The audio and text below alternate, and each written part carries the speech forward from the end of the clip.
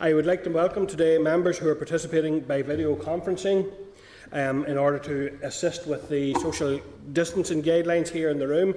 And this morning we are joined by Paula Bradshaw and Colin McGrath at this point, and we may be joined by other members. Can I also remind all members about the protocols regarding the use of electronic devices? Members, we have received no apologies today, and are members aware of any apologies? No. Okay. Moving on, members, then to Chairperson's business. We have another double meeting today to continue consideration of evidence from our inquiry into care homes. I just want to advise members that I met with Niamh Louise, which is a mental health charity in the Dungannon area. I have received a number of letters from young people who the charity work with, setting out some of their concerns, and I will circulate those letters to members for consideration, and we maybe give them a mention again. But they are very interesting in that they're coming directly from young people expressing their concerns, and I think they're very worth a read. I have seen some of them at this stage, and they're very informative. And thank you to all the young people who did that for us. We also have our committee motion, which we have agreed, and that is going to be debated on Monday in the Chamber, the motion that the committee have put forward. So, moving along then, members, to item 3, the draft minutes. I refer you to the draft minutes of the meetings held on the 12th of November, which are tabs 3.1 of your meeting pack. Are members content with those minutes? Yeah, thank you, members. There are no matters arising then today from those minutes either. Departmental briefing then, members, on Brexit. I refer members to papers at tab 5 of the pack and your table papers.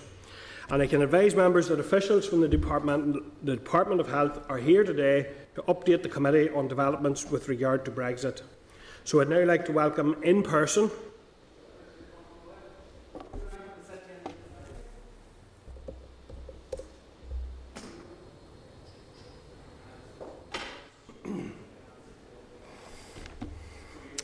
Thank you.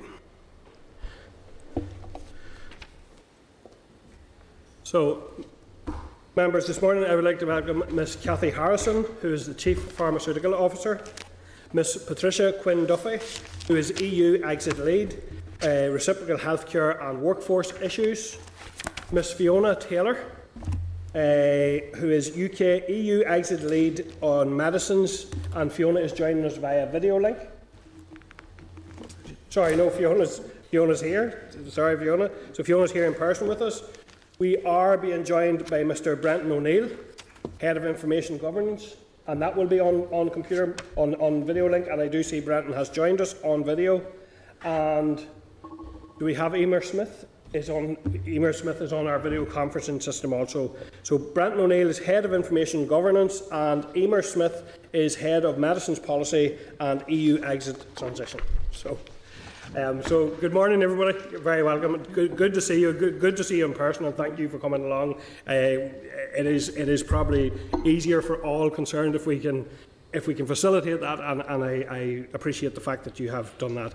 So listen, Cathy, do you want to go ahead and give us your briefing, and we'll take it from there. Thank you. Thank you, Chair. And thanks for the opportunity to come today and for facilitating a face-to-face meeting. I think it is better given the size of the brief.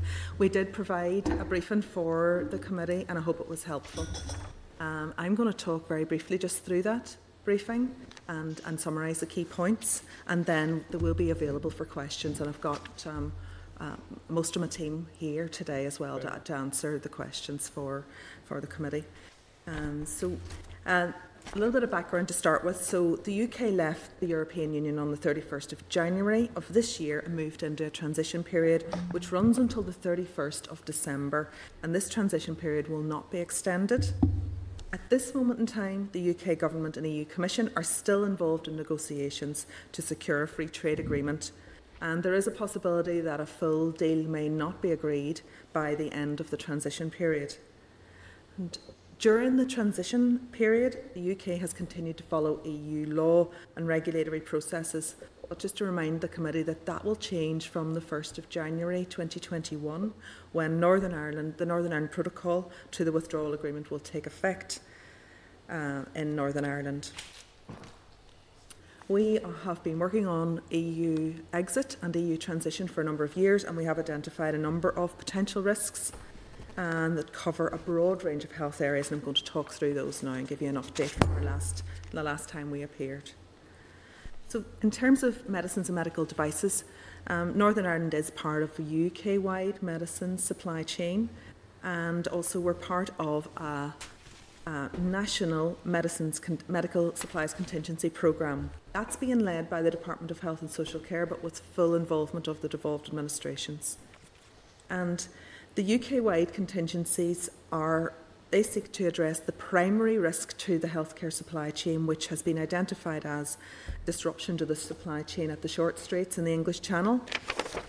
That could arise as a result of no deal. And during the past 2 years, extensive national plans have been developed to mitigate possible disruption that could arise as a result of no deal. This has resulted in the development of what is known as a multi-layered approach to UK-wide contingencies, and that involves a range of activities that are now ready, and we are actually in the point where these are going to start to be used. Okay, so that includes active support for trader readiness for businesses who trade with the EU. Buffer stocks have been held in the UK of at least 6 weeks' additional stock of medicines and additional supplies of other goods.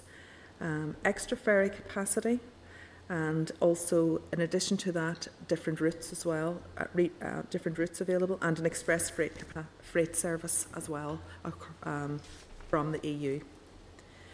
On the 13th of October, the UK Government announced that it had signed agreements with 4 ferry operators to provide capacity equivalent to over 3,000 HGVs per week for the transportation of Category 1 goods.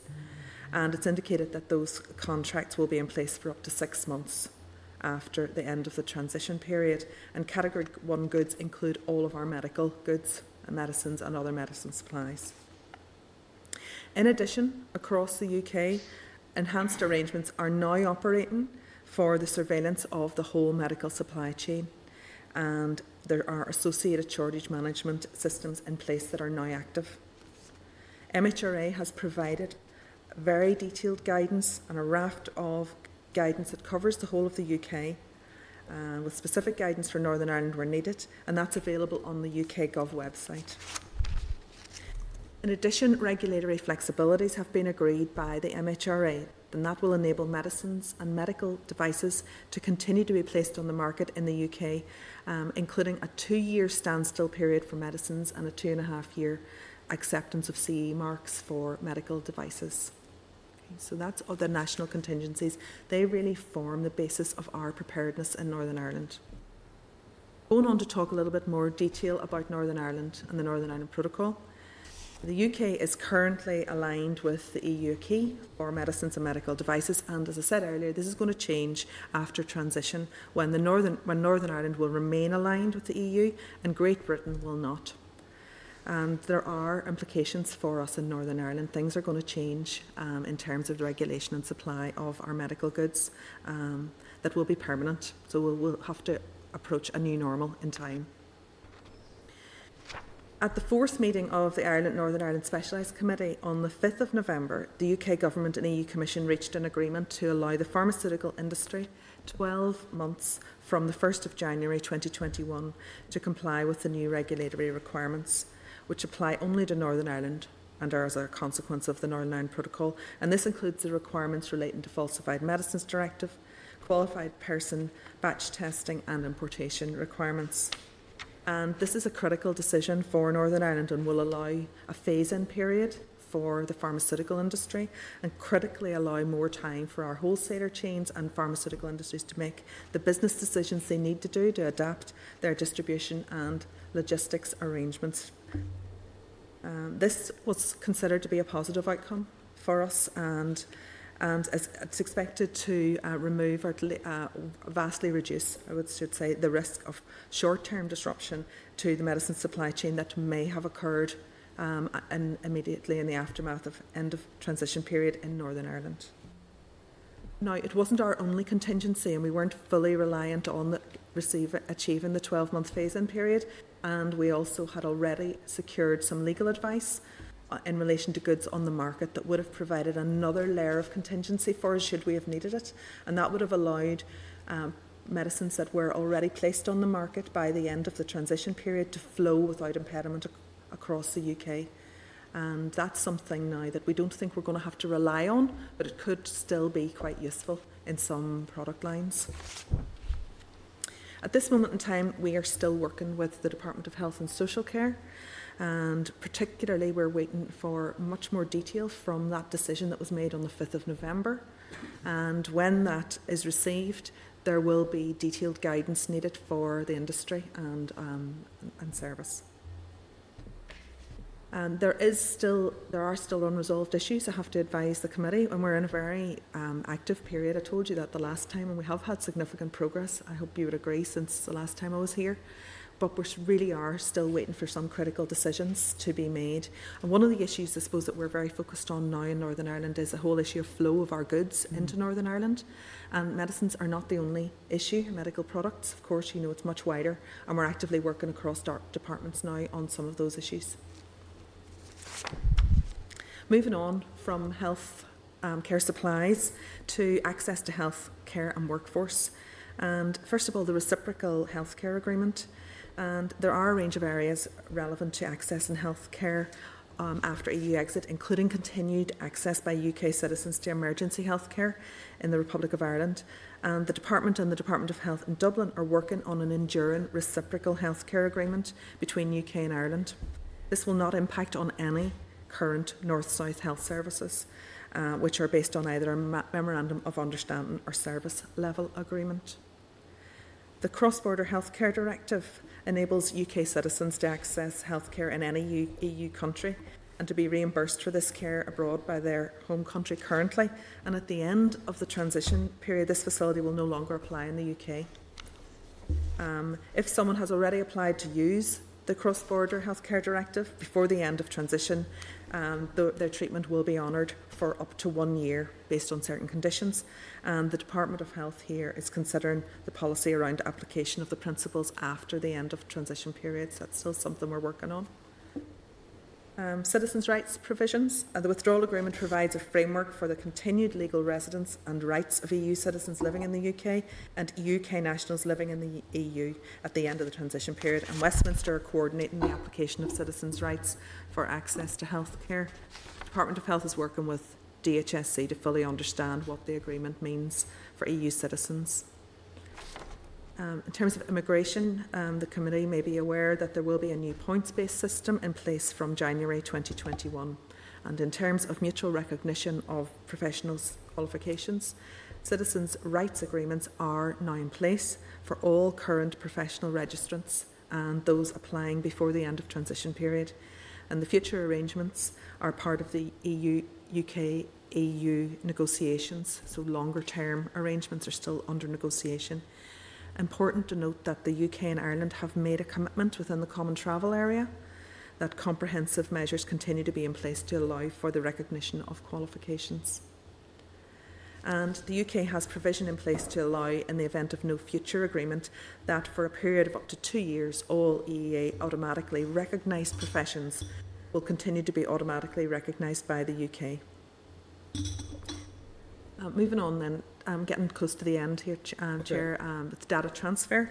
On the issue of data sharing, UK government-led discussions continue on the UK achieving an adequacy decision. And this will be an important decision, and it's still working towards. And without that, North-South data sharing for health and social care and public services would be subject to additional scrutiny. I have to say we have arrangements in place already through standard contractual clauses, and they are in place to cover data sharing currently, Chair. And also that further information and more detailed questions on that, if you have them, Brendan would be best placed to answer. Okay, let's say more about that. I understand you're getting direct briefing from Food Standards Agency, but just for completeness, I did include a few paragraphs on that in the brief, which I'm not going to go into in detail here.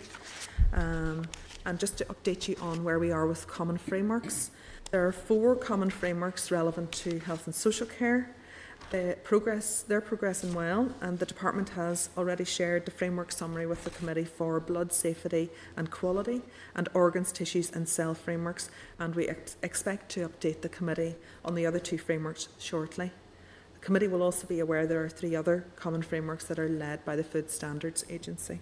In terms of the wider legislative programme, the current EU transition legislative programme includes 11 statutory instruments, 6 of which have already been laid and 4 of which will be laid before the end of the year. And there's been an agreement that the Electronic Commerce Directive will be postponed until January 2021. And finally, just an update on terms of what we're doing in terms of guidance. For readiness within our health and social care providers and organisations. In August last year, we provided very detailed EU exit operational guidance, and we've been able to update that now given the recent developments, and that is currently in the final stages of being approved through the Department, and we hope to get that out hopefully, I'm going to say by the end of this week or early next week. And there's a number of things just that the Committee may be interested in terms of how we're going to handle the EU transition. It is upon us. It is happening. So we're very much now moving out of a sort of a planning phase into a response phase. And that's very much the tone that will be in the operational guidance, would be to get ready for leaving and for them to update their plans where needed. Because a lot of the things haven't changed, like we still have the risk of no deal, that was what the basis of their original plans, so we're not anticipating radical changes. And the key principles that we're advising them on are that, first of all, any issues that arise relating to EU exit now in the health service are going to be handled through the incident response structures, battle rhythms, sit reps and emergency response that we've already got in place for COVID-19 that are working very well. And that will allow the HSC organisations to escalate if they need to any issues up through sit reps very quickly on a daily basis, and right up to 2 strategic cells that I'm chairing. One is looking at all of our supplies issues, and one is looking at the wider context of EU transition, and that will allow for rapid decision making. Those strategic cells that I'm involved in with my team are linked in with national strategic cells and national planning. Should we need to respond to any unforeseen issues. Obviously, we don't know what's coming, but it's best to be prepared and have a plan. Also, we will be advising that extensive national contingencies are in place to ensure healthcare supplies, and that means that the huge amount of work that's going on with the pharmaceutical industry and the wholesalers means that we're not asking frontline services to stockpile or take additional action unless asked to do so, and we're going into a very intense period in the next few weeks of speaking to our stakeholders and to understand specific risks and deal with those in our final stages of planning. Patients and carers can be advised and reassured they don't need to do anything about ordering additional prescription medicines, and prescribers do not need to overprescribe or provide additional quantities of prescriptions. We are asking all our health and social care organisations and providers to put in place enhanced arrangements to monitor their business, as they already have for COVID, and just to be aware of any issues that may arise in relation to EU, and pay particular attention to their supply chains and monitor those.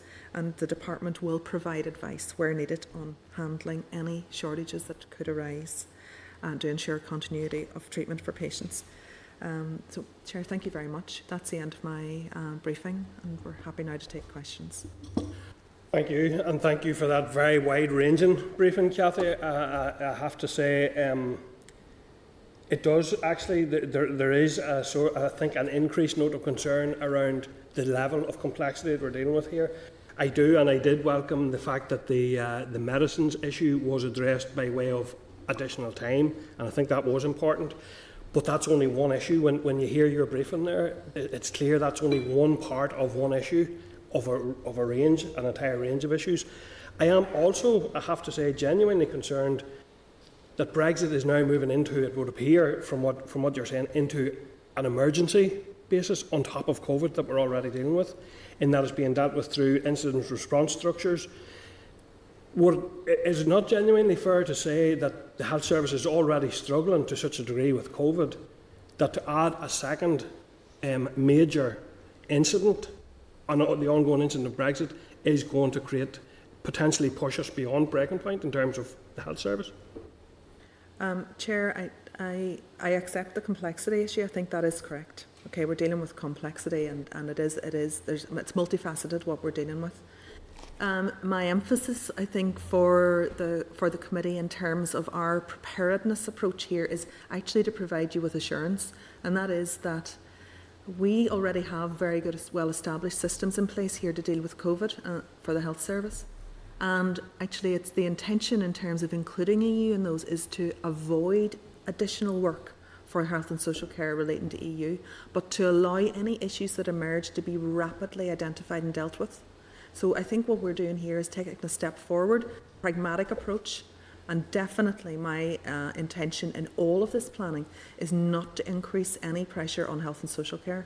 And the amount of work that is going on in the background, most of the work in relation to the contingencies, particularly in the supplies, and actually all the other areas, is being done away from the front line intentionally. And that's to prevent additional pressure on those organisations at this time. We're working very closely with all the arm's length bodies, and we'll continue to do that in the coming weeks. So I don't think I think it is actually helping them. It was welcomed by the arm's length bodies that we weren't setting up a parallel system, and that we would use the existing systems that are tried and tested since March now and are working well. Okay, I just want to check, Cathy. Emer, can you hear us there on the line? And I'm wondering if we can hear you. Can you indicate if you can hear us? Emer Smith, please.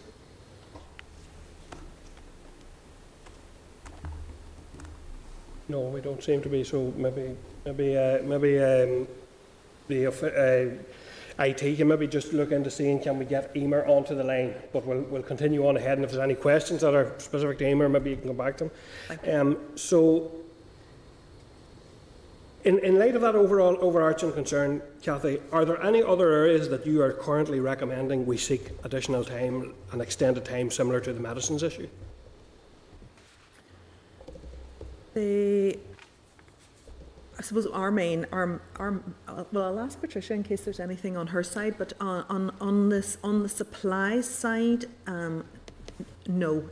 I'm looking for the confirmation now from the European Commission on the detail of the decision around the 12 months, and that was a major decision. That was a major decision, and also we had requested it, some months ago, because I had referred to it.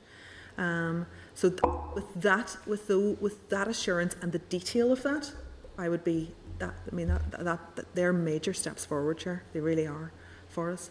But you and I have been discussing since I think probably July, August a year ago, other related issues around qualifications, around the supply of isotopes, and I know that we have had some stakeholders, including the Royal College of Radiologists and Diabetes UK, have recently expressed concerns about contingency plans for imported isotope supplies. So those are equally concerning, and do they equally require a robust framework put in place to protect our population here? So medical radioisotopes are short-life products that can't be stockpiled, and they're received into the health service in Northern Ireland, and they're used sometimes on the same day, Chair. So this was one of the areas we looked at as part of our planning, possibly over a year ago. And Northern Ireland benefits from having all of our radioisotopes flown in. And what I can assure you is that has been reviewed again in recent months, and we are assured that those systems are robust. There's no concern in that area there's no concern in that area. So we've been through it in the past and also revisited it recently, Chair. So on that issue, there's no additional ask, if you like. You're asking about the big asks. Those big asks were for the European Commission, and they were significant to secure for us. Other things like medical radioisotopes were operational matters that we could handle, and we have handled them. Okay, and just and I want to get to members. I suppose I do have another couple of questions, but hopefully get back to those. But you said that legal advice had been taken about ensuring the flow without impediment, and I'm very conscious that we are talking about a buffer stock which is held somewhere in Britain, and the additional problems with the short straits that we've already identified could come in again. It's also a very complex supply chain in terms of temperature control and issues like that. And I'm also deeply conscious that these issues are as a result of Brexit. You know, the desire for Britain to leave the European Union are leaving us with these problems. But you said legal advice had been taken which ensured that flow of goods without impediment. Is that legal advice related to the Internal Markets Bill, which had set out the case that Britain was prepared to break the law? No, this was a legal interpretation of Article 41 of the Withdrawal Act, and it related to goods on the market. And the advice that we received in it was that goods on the market, so medicines that were placed on the market by the 31st of December, could continue to flow across the UK. So that was an important interpretation of the law for us, because what that meant was if we hadn't secured the additional 12-month phase-in period, that we wouldn't have had an immediate crisis in terms of our medicine supply chain, and that medicines would have been able to flow. It may still be useful to us because the medicine supply chain, there's so many products involved, it may still be useful to us because we have 12 months for the pharmaceutical industry now to respond to the compliance with the Northern Ireland Protocol. And there could still be instances where we might need to use that legal interpretation, Chair. But that has nothing. It's nothing to do with the Internal Markets Bill. Okay, thank you. Okay, I'm going to go to members. So I have Pam. On the phone first.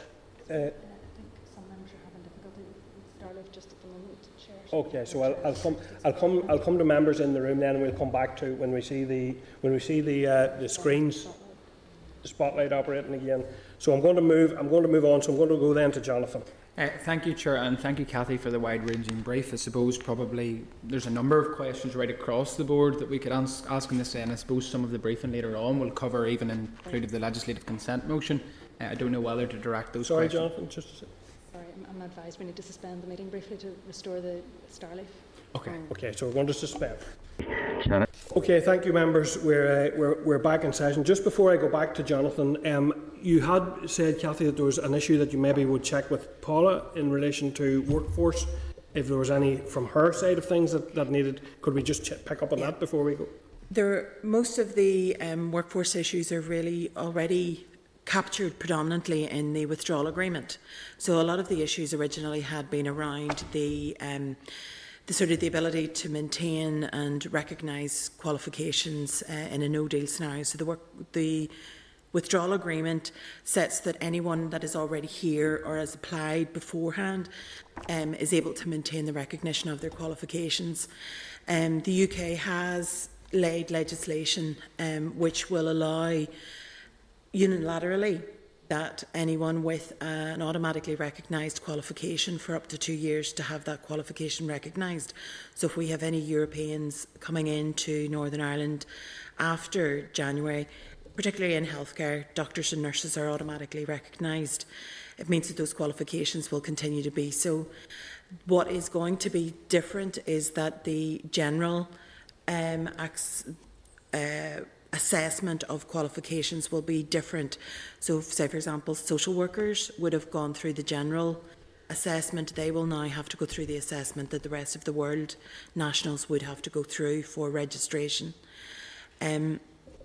Obviously, the recognition of professional qualifications is still part of the negotiations, so there may still be a negotiated outcome that is different to that, but there is a contingency in place.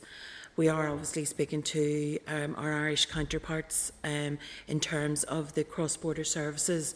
Obviously, healthcare cooperation is something that is very important and has been well established, and to ensure that those continue. Okay, and apologies, I should have said okay. Patricia, of course.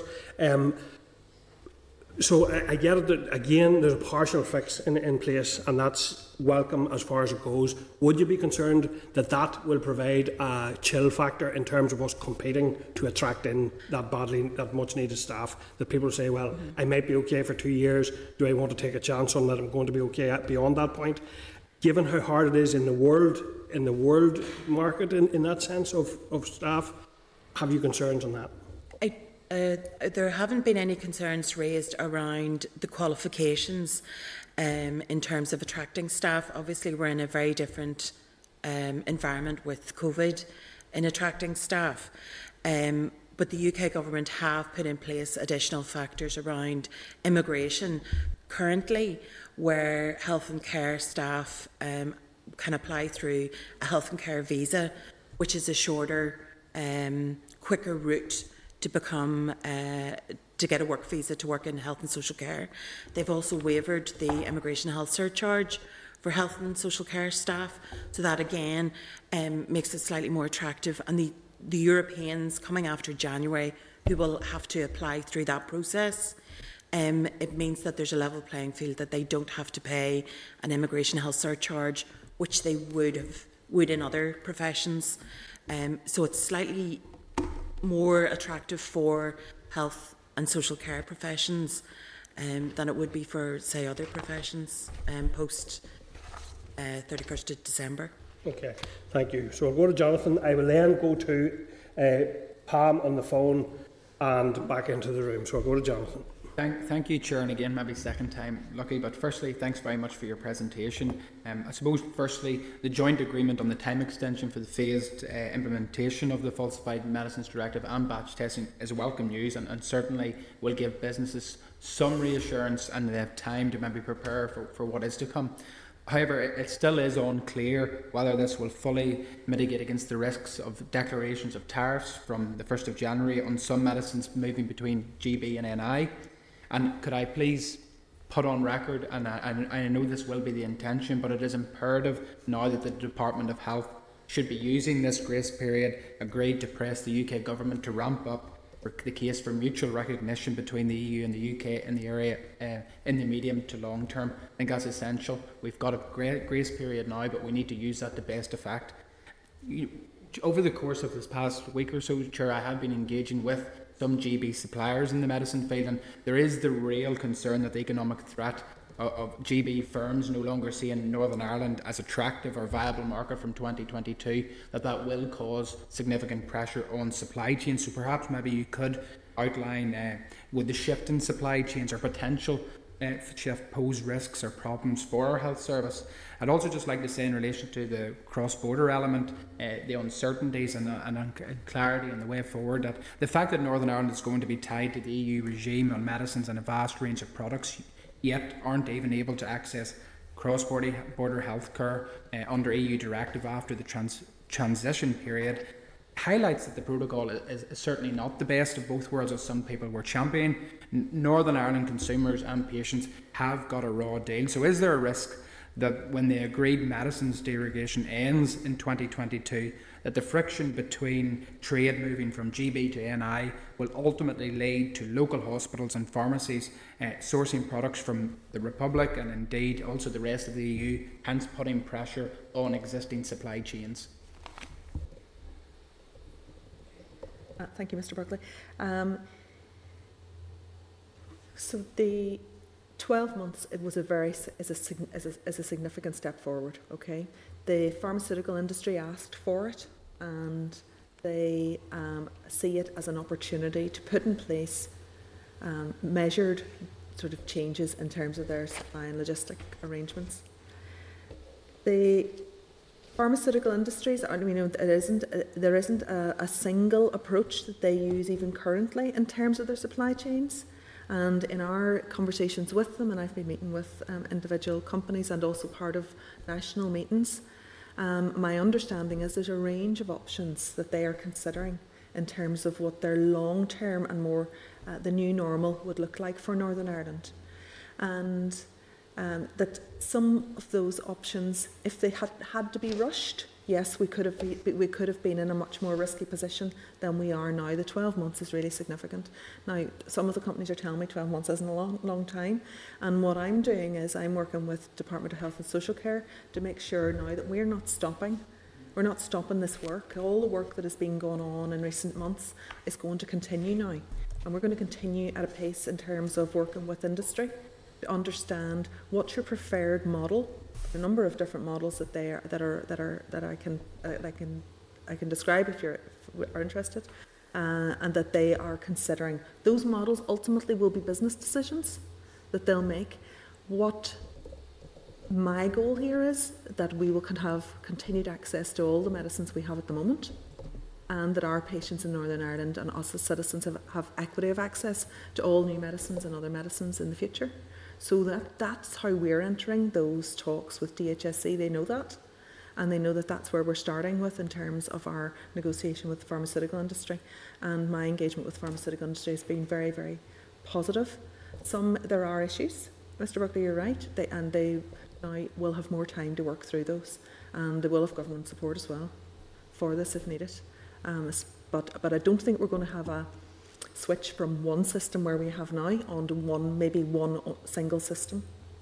Okay, and is there an attempt now via the department and indeed the Northern Ireland Executive as a whole to basically use this grace period as an attempt now to further engage both with central government and the EU Commission as to mutual recognition? Because I think that in itself will pose the best route to ensure security of supply for medicines. Okay, so the mutual recognition agreement is still under consideration. It is something that the pharmaceutical industry are very, very keen to secure. Yeah. It's important for them. It does not address the issues relating to the Northern Ireland Protocol. So we, in terms of the need for falsified medicines directive and qualified person checks, it doesn't remove that issue. Okay. Thank you. Okay, thank you. And maybe you could forward us the models rather than going into detail. You said there's information on the various models. There's not that much. I'm happy to say what they are, Chair. There's three options. There's not detailed modelling done at this stage. Okay. I'll move on then. I'm going back on the phones there to Paula Bradshaw. Paula, are you there, please? Good morning, and thank you very much for the presentation. I was just going to follow on from your question, Colin, about the healthcare professionals coming into Northern Ireland, and I appreciate that some of the immigration issues are very much the UK government responsibility, but I'm just wondering, because health has devolved, if there are any measures we can put in place to actually make working in Northern Ireland more attractive.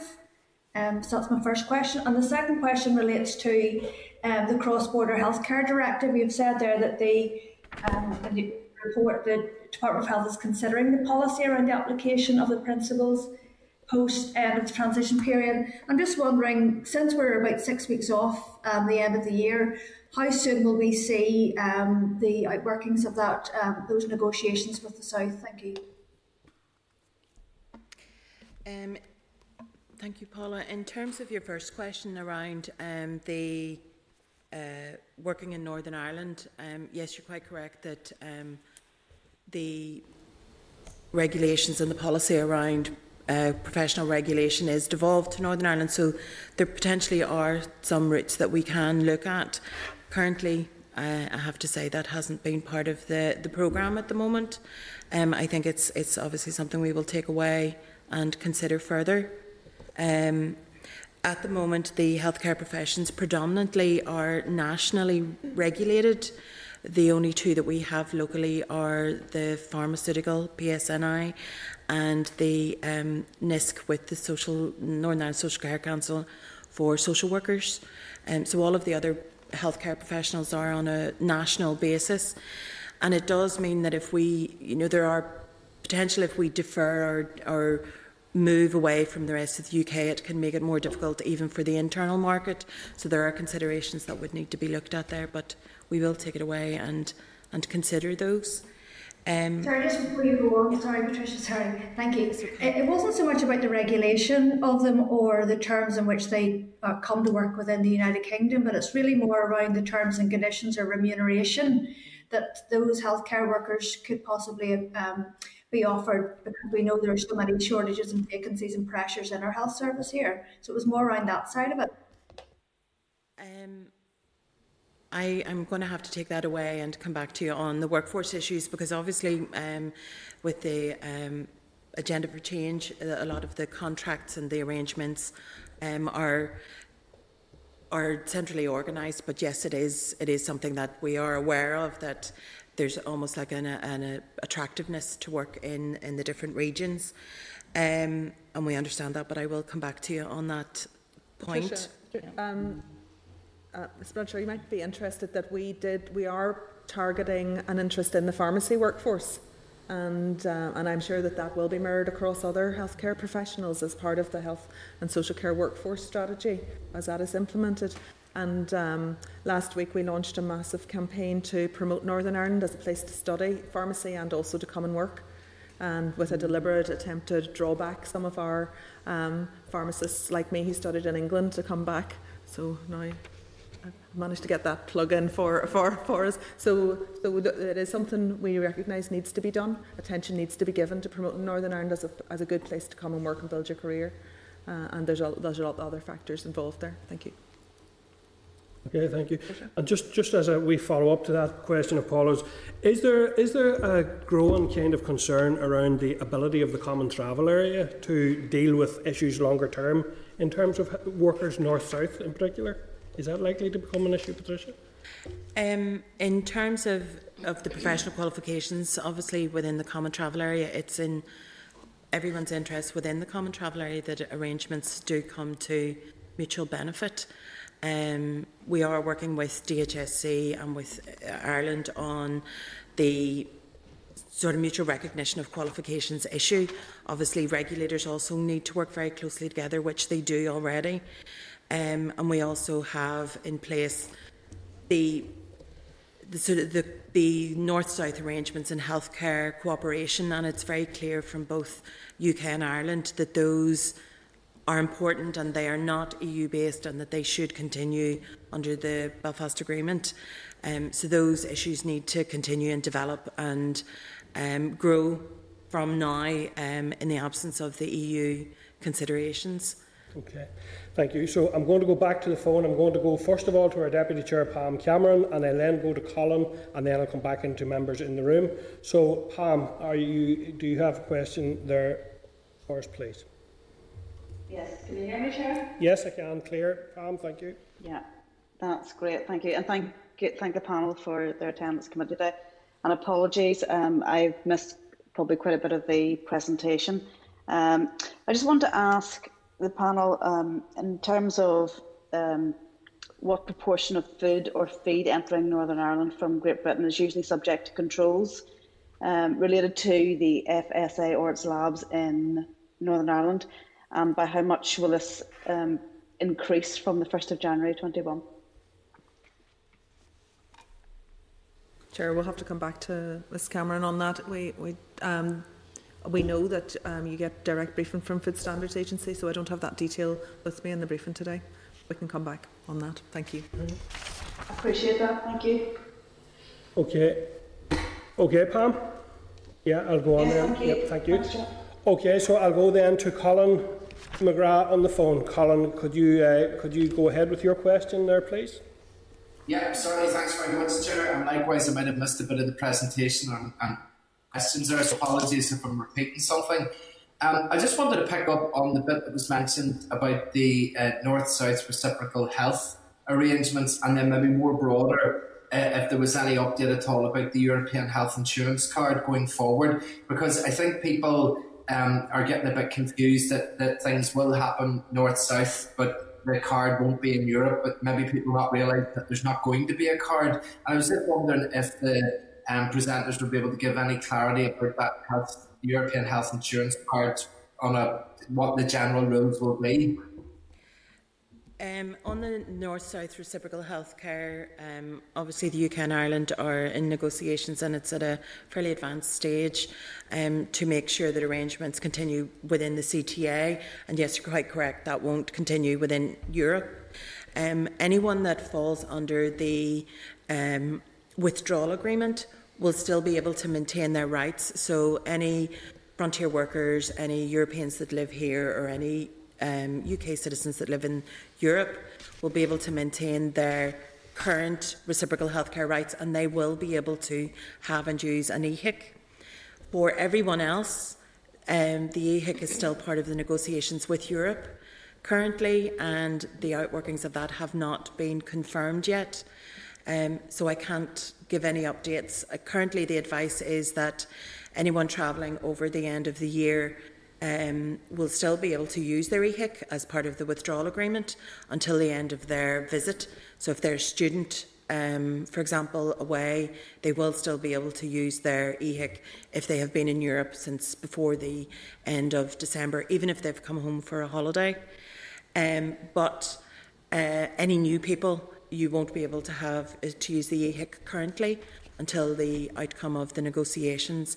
And obviously, everyone travelling really should have travel insurance as well. Yeah.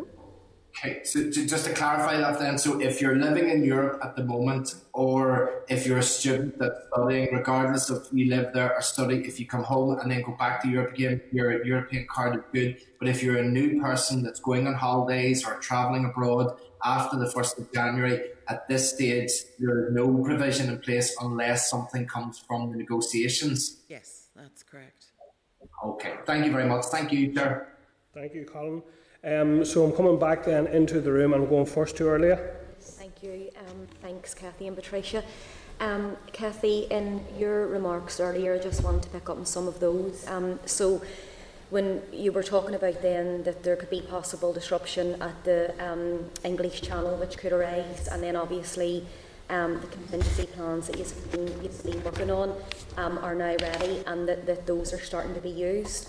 My question is, have you already identified shortages within medicines, or have you made forecasts for shortages if that disruption does arise at the English Channel? That's my first question. And then secondly, just around the data sharing issues. So there's obviously, you had mentioned that there's discussions that are ongoing. I'm just conscious that this has been an issue with the COVID pandemic as well, that we're hearing, getting some of the same feedback, that data sharing on the island north and south has been a problem. And I'm just wondering if you could go into a wee bit more detail on what the problem in this context, what the problem actually is, and if the delay in sorting these data issues out, could this delay put patients at risk in any way? And then maybe just finally, Cathy, you had mentioned that you're still waiting on a number of critical decisions being made, and just in your opinion, in the here and now, what would be your most prominent concern or the most prominent decision that you are waiting to be made? Thank you. Thank you. I can take a couple of those questions if you like. I'll take question 1 and 3, and then I'll hand over to Brendan to advise on the data question. That's okay. So you asked first of all, have we got any shortages identified at the moment? And I chair a shortage response group here in Northern Ireland. As I mentioned earlier, it's our strategic cell, or these different words for things. But anyway, it's a group of people that meet now on a weekly basis that are responsible for representation from across all of our different supply areas. And I can report that this week, we have no supply issues across any of those. Now, that's not to say there aren't shortages that arise. There's always interruption in supply chains, but there's none as a result of EU at this moment in time. And there's none that we are concerned about, or that having to take additional action at the moment. Now, what would happen if we had to, and we do take action? So nothing to do with EU, but the supply chains are global, and things can happen at any point in a medicine supply chain. There's some high-profile examples like EpiPen and things where major interventions are taken if needed. And what we've got is we've got a very, very extensive national surveillance now of the whole medicine supply chain, and that means that we can predict, if we see potential issues coming up, and it allows more time to put in place plans. And how that goes out into our health and social care services, we send out advice then from the department in supply disruption alerts, and that gives detailed advice about for prescribers if they have to make a decision to change a product from one product to another or something like that, but that at all times to maintain the treatment to the patient, so without risk. Could I just come back in just on that wee point, Cathy? So it was actually an email that the chair of the committee had got this morning or late last night, and it was from a constituent who was saying that her specialist had told her that prescription, the medication that she's prescribed, that there is it would no longer be available as a result of Brexit. And maybe it's just a wee point around communication. I know you were saying that there's the supply disruption alerts are sent out to the different health and social care agencies or whatever method they're sent out, but it's maybe just to prevent that from happening. So if it is down to a global supply chain, just that it's clear, so there isn't confusion out there with the public. Well, I would be pharmacists. very interested in that example, if it can be shared with me, and I'll follow it up. Yeah. And also, I should also advise the committee that if a decision is made formally to withdraw a drug from any part of the UK market, 6 months' notice has to be given by the company. So that means that they have to advise the DHSC, and that's under our medicines legislation UK-wide. So, so to prevent shocks, but that I will look into, but I'm not aware of that. Okay, thank you. Going now to Jerry. Sorry. Oh, sorry, Orlea, go ahead. The data issue and the critical decisions that user, which would be the most prominent, and then just the north-south data. I mean, the most significant issue for me in terms of supplies now is clarity about the Northern Ireland ports and getting the flow in from Northern Ireland. We've done a huge amount of work in terms of we've never held more medical supplies at any point in history probably than we have now in the UK and in Northern Ireland. We do have additional stock here as well in our system. So now I just want that flow to continue unimpeded, and that's my current focus on supplies. But Patricia, have you on the workforce side and the reciprocal healthcare? I mean, an agreement with Europe on continuation of social security would actually solve and settle an awful lot of minds. Obviously, the CTA agreement is important to make sure that arrangement is in place. Obviously, we don't have decisions on those yet. They're not critical because people still will be able to get healthcare. It makes things a lot easier and simpler, and it's a continuation of what we have now. In terms of the recognition of professional qualifications, it would be wonderful, to be quite frank, if the UK could come to an agreement with Europe. The mutterings that we have heard to date haven't been good, but if the UK can come to an arrangement, that obviously would solve an awful lot of issues around that area as well. Okay, so just before I go to Jerry, I want to check back with Paula. Paula, was there an element of the second part of your question that you wanted to, that you didn't feel had been fully addressed? Can you just check that with you, Paula?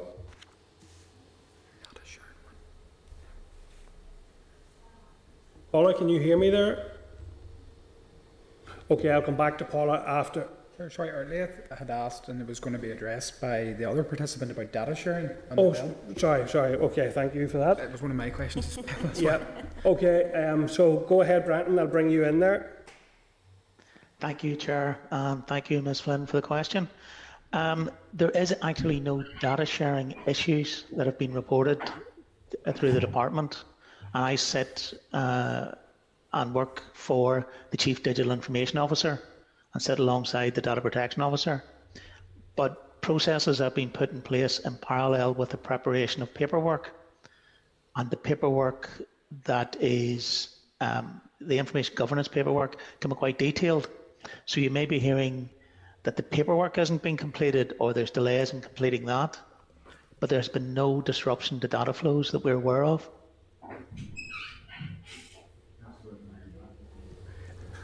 Okay, just as a follow-up to that, there have been no disruptions, but are you anticipating?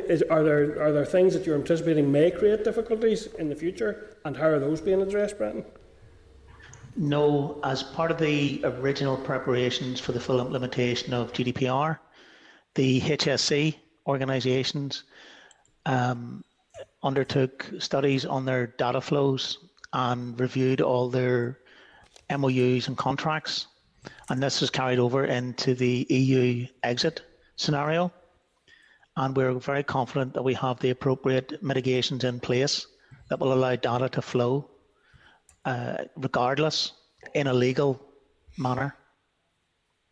And are there concerns around the divergence issue in relation to the data in the future? Should Britain diverge from the EU? There's an adequacy decision obviously in place there at the minute, but if there was future divergence, would that impact, and how can that be addressed? Chair, that's quite hypothetical at this moment, but it would be it's actually the EU would have the issue about transferring data to the UK. The UK has always stated that they will transfer information into the EU because they recognise that they are adequate. So it would be our colleagues across the border who would be pushing to ensure that data could freely flow for cross-border services such as cancer, kidney dialysis, and even Northern Ireland Fire and Rescue, where there are shared services along border regions. So am I to take it from that there's some assurance in terms of, say, in terms of this island, north-south, in that unilaterally the British government is saying they would allow that to flow, but what about south-north? Difficulty? Yeah, what about south-north, Brenton? Well, that's where the EU may have a problem, and there consequently the Republic of Ireland may have a problem. But it's hypothetical at the minute because the situation hasn't arisen, and the UK government, who lead on the adequacy decisions and discussions, keep assuring us that they're confident that that will be achieved. It's in everybody's interest to make sure it works. Yes, and what I'm acutely aware of is that actually, rather than being the EU's problem, it could be our population's problem and the health services problem, and that we could be caught in the middle between these larger discussions and unforeseen consequences as things move on. Okay, I'm going to check back with Paula then in relation to her additional question. Paul, or not additional, but the question that she had asked. Paula, can you clarify that for us there, or repeat your question, please? Yes, thank you, Chair. It was to ask about the Cross-Border Healthcare Directive. I had said in paragraph 28 of our pack that it had said that the Department of Health is considering the policy around the application of the principles post the end of the transition period, and I was saying that we're 6 weeks off the end of the year, and when will a decision or information around that be forthcoming? Thank you. We're hoping to get the information quite shortly to the Minister. We've had to look at some international elements of the agreement because it is with the World Trade Organization. It's around the provision of care, sort of paying for care within a country, whether we did an agreement with Ireland or whether we did an agreement with Europe. So there's some considerations around it that are still having to bottom out. Just to tell you what the issues are. We do have provision, though, that anyone that applies before the end of the year will still be able to continue and have their treatment. It also does not stop a person travelling to have private health care in another jurisdiction. What it does is that they won't be able to be reimbursed for their treatment. But in terms of that, we should have some guidance and some advice shortly on that. Thank you. Yeah. It is concerning, but I have myself diverted so many people who have only been able to get their treatment as a result of that scheme. We're 42 days away, and we're hearing should and may and words like that, and that is really honestly causing anxiety out there in the community. This is definitely having a massive impact. And again, it's one of these things where we knew this was going to happen, so it is extremely concerning that we're still in these last minute kind of trying to catch up, and as I said earlier, trying to deal with the COVID pandemic at the same time. Okay, I'm going to go across there to Jerry. Thanks, Chair. Thanks for the presentation. Just a quick comment on the question. I suppose that the points-based system is a situation where we need healthcare workers from outside Ireland and the UK to have a points-based system. Seems pretty regressive, reactionary and racist as well. So just a comment on that. On sort of state aid rules in pharmacy, I know there's been a conversation maybe last month about sort of the British government's plans for changing and intervening in the economy around the state aid rules after exit. has there been any discussion or research or thought around the benefits of intervening around pharmacy and big pharma? I've seen Medicines Sans Frontiers calling for more transparency around sort of the vaccine and how it's how the trials are conducted around patent rules and issues like that. I don't claim to be an expert in any of that, but I know there's a concern obviously for people to get the vaccine as quickly as possible, as safely as possible, but without the possibility of sort of big pharma making huge profits off that. So is there any work or any issues around possibilities around that would be helpful? Thanks. Mr. Carroll, I think it's more of a national question, more on a UK scale. Than specifically in Northern Ireland. What I can tell you is that there will be our medicines and our medicines regulator, the MHRA. A large part of their work moving forward is going to be promoting life sciences and promoting engagement with pharmaceutical industry and promoting the UK as a good place to do business. So there will be, and from my point of view, we'll be encouraging that Northern Ireland is well represented in those. So it's more, that would be more our focus as opposed to the state aid questions. Probably are more, UK government decisions than something we would seek to influence here directly. No, I appreciate that, and appreciate there's obviously urgent questions that people have asked. But I think that obviously, people want a vaccine quite readily as quick as possible. But if there's questions around having a pharmaceutical sector that's not solely for profit, I think that would benefit people here as well as people in the UK. Just finally, on the consent mechanism, Cathy, can you answer any questions about that? Explain a wee bit more. What do you just mean? Excuse me, the vote that's going to come 4 years after the transition period. I don't know if it's your area, but I'm basically looking clarification to see if that is subject to the petition of concern, if we can get some clarity on that, if it's known. I'd need to take that. I don't think that is strictly our area, to be honest, but it could. I'm happy for that to be taken away. Okay, and we can pass it on to whoever. It might not even be our department, I don't think, Mr. Carroll, to be fair. Okay, Cathy, I wanted to ask you a question on the vaccine, the potential vaccines that are being worked on, and indeed I think it is, we all would agree that would be something that is a source of hope, that there is a vaccine that will have an impact on the COVID-19 situation. It would appear that the South are getting 1.1% of EU supplies of vaccine, which is 20 million doses, and I'm just wondering, potentially, if we were struggling to get supply of dose, and we have seen that in relation to flu, and we know we're operating in a global market, is there potential for us to tap into that procurement route?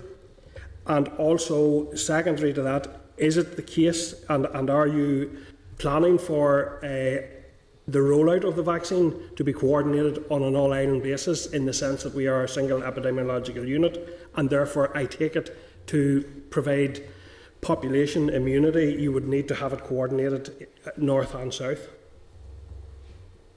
Chair, it isn't my policy area. I'm sorry. The detail of the vaccine rollout. I can advise that we don't foresee any issues in relation to EU exit in terms of handling the vaccines and getting the vaccines into Northern Ireland. My understanding is that we're dealing with the Northern Ireland population, which is our responsibility. But that other colleagues in the department would be best placed to provide the detail on that, which we're happy to relay.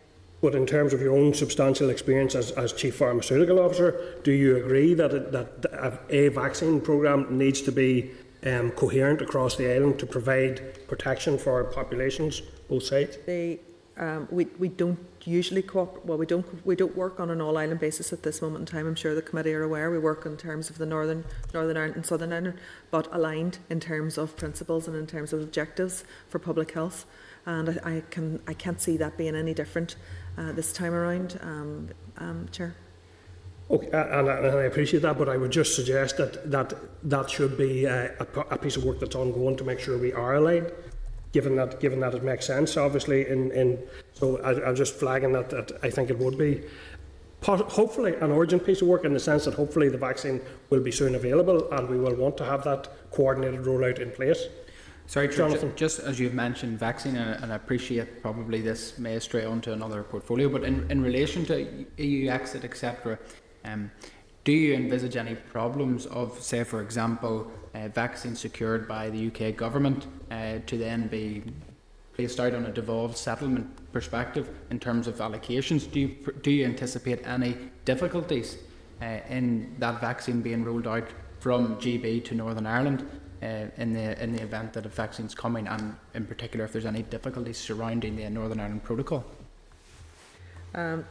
Again, I mean, I am aware that this is not, I'm not here to speak in detail about this. Of course.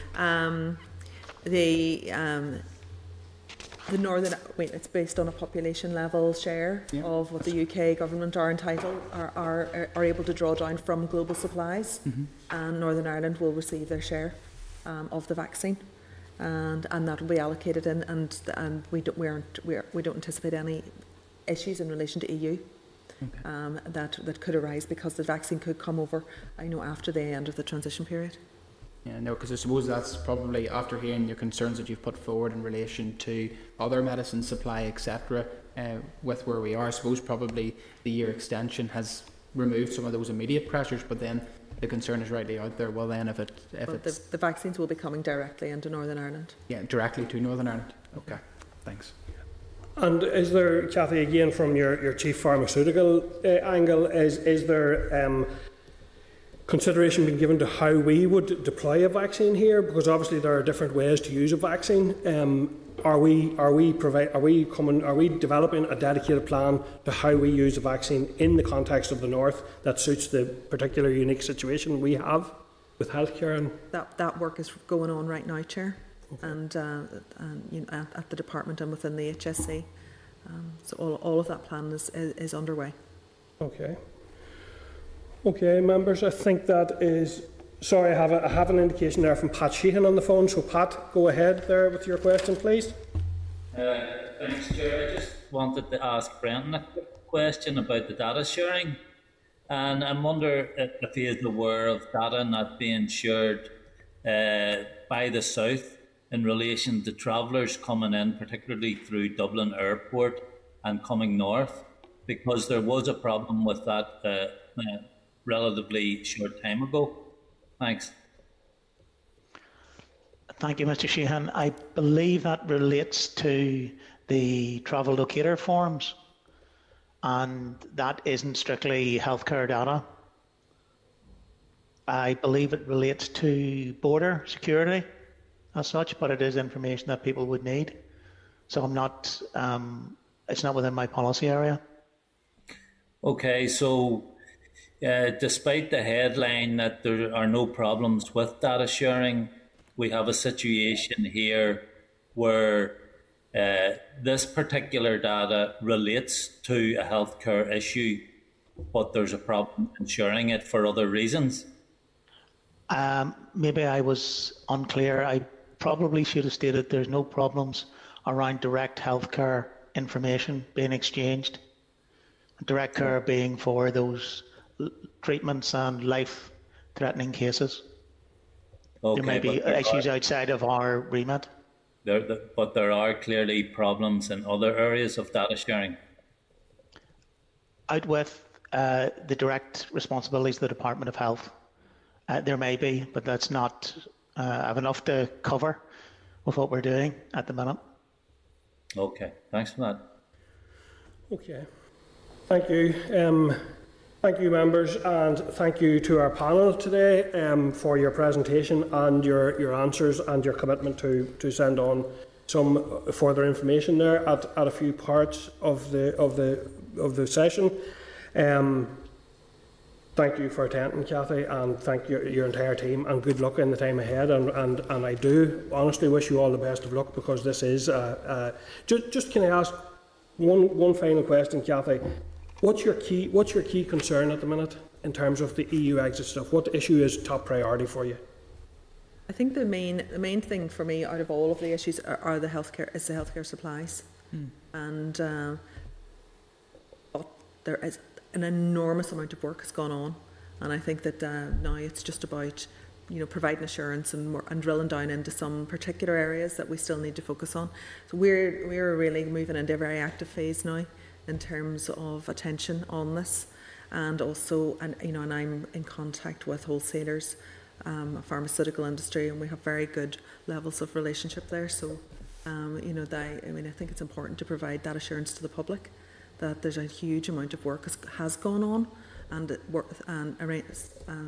but that we're keeping a very active watch on this now in the coming weeks, Chair.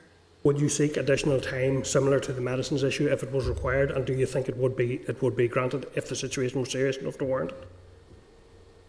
I think that the additional 12 months that we have secured, our understanding is that cannot be extended on the medicines issues, that is a definite red line, if you like, in terms of a new deadline. And on other matters, I think there are some critical decisions that we're waiting to, as we've outlined during the briefing today.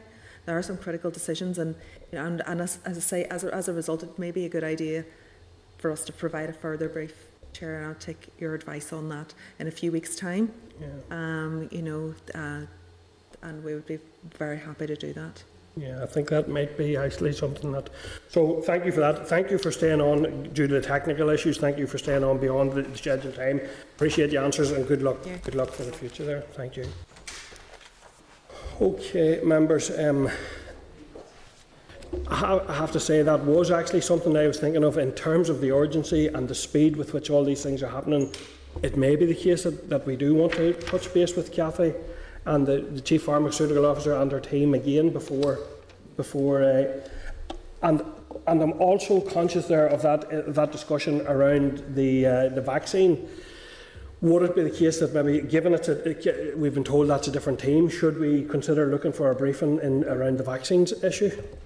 Members are content with that, and content that we explore an additional Brexit briefing session? Go ahead, John. Sure. In relation to the Brexit briefing, and I think we'll all agree that the 12-month grace period is potentially a game changer in relation to the pressures that they were facing, as was outlined by Cathy.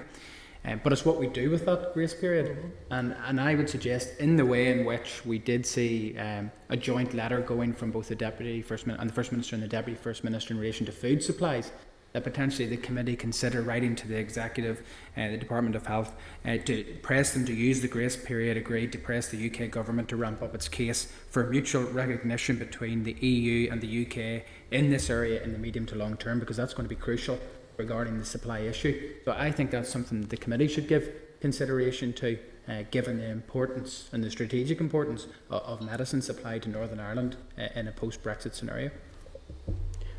Members content with that? Any other views, Ailish or Clerk? Sorry. Can I just check mutual recognition of, if you would spell out mutual recognition of what? Precisely? It would be mutual recognition between the EU and the UK in the area of the falsified medicines, so medicine supply in the medium to long term, and I'm happy to provide that in probably an email to you, Clerk, and to the rest of the committee if it was. I'm just not clear how that's different to what the 12 months that's in place now, Jonathan. So my understanding is the 12 months has bought time for industry to readjust, to provide a potential scenario as to what the end game may look like.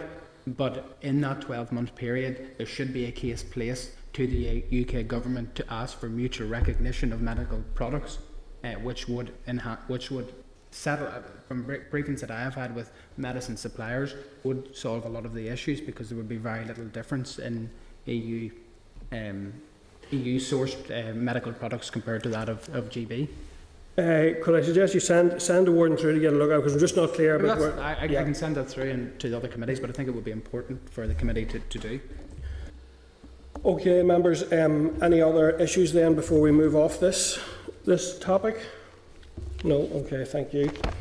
So we'll move on then to, we're going from item 6 to 11, and we are looking to move now to our consideration of 6 statutory rules regarding coronavirus travel restrictions. Do we have all the officials on the line, Clerk? Yeah. Okay, so I refer members there to tab 6 to tab 11 of your pack.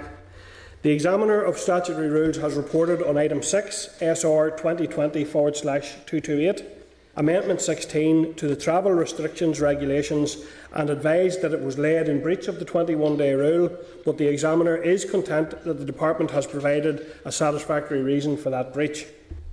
The examiner will report tomorrow on Amendments 17, 18 and 19 and 20 and SR 2020/247 in relation to Denmark specifically, but has advised that while all were laid in breach of the 21-day rule, again, the examiner has accepted the reason given for the breach in the context of the Department's urgent response to the pandemic.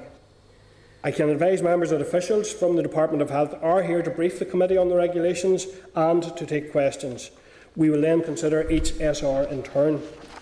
So I would now like to welcome by video link this morning to our committee meeting Ms Gillian Hines from the Health Protection Branch, and also Mr Brian Dooley, Head of Health Improvement and Policy Branch.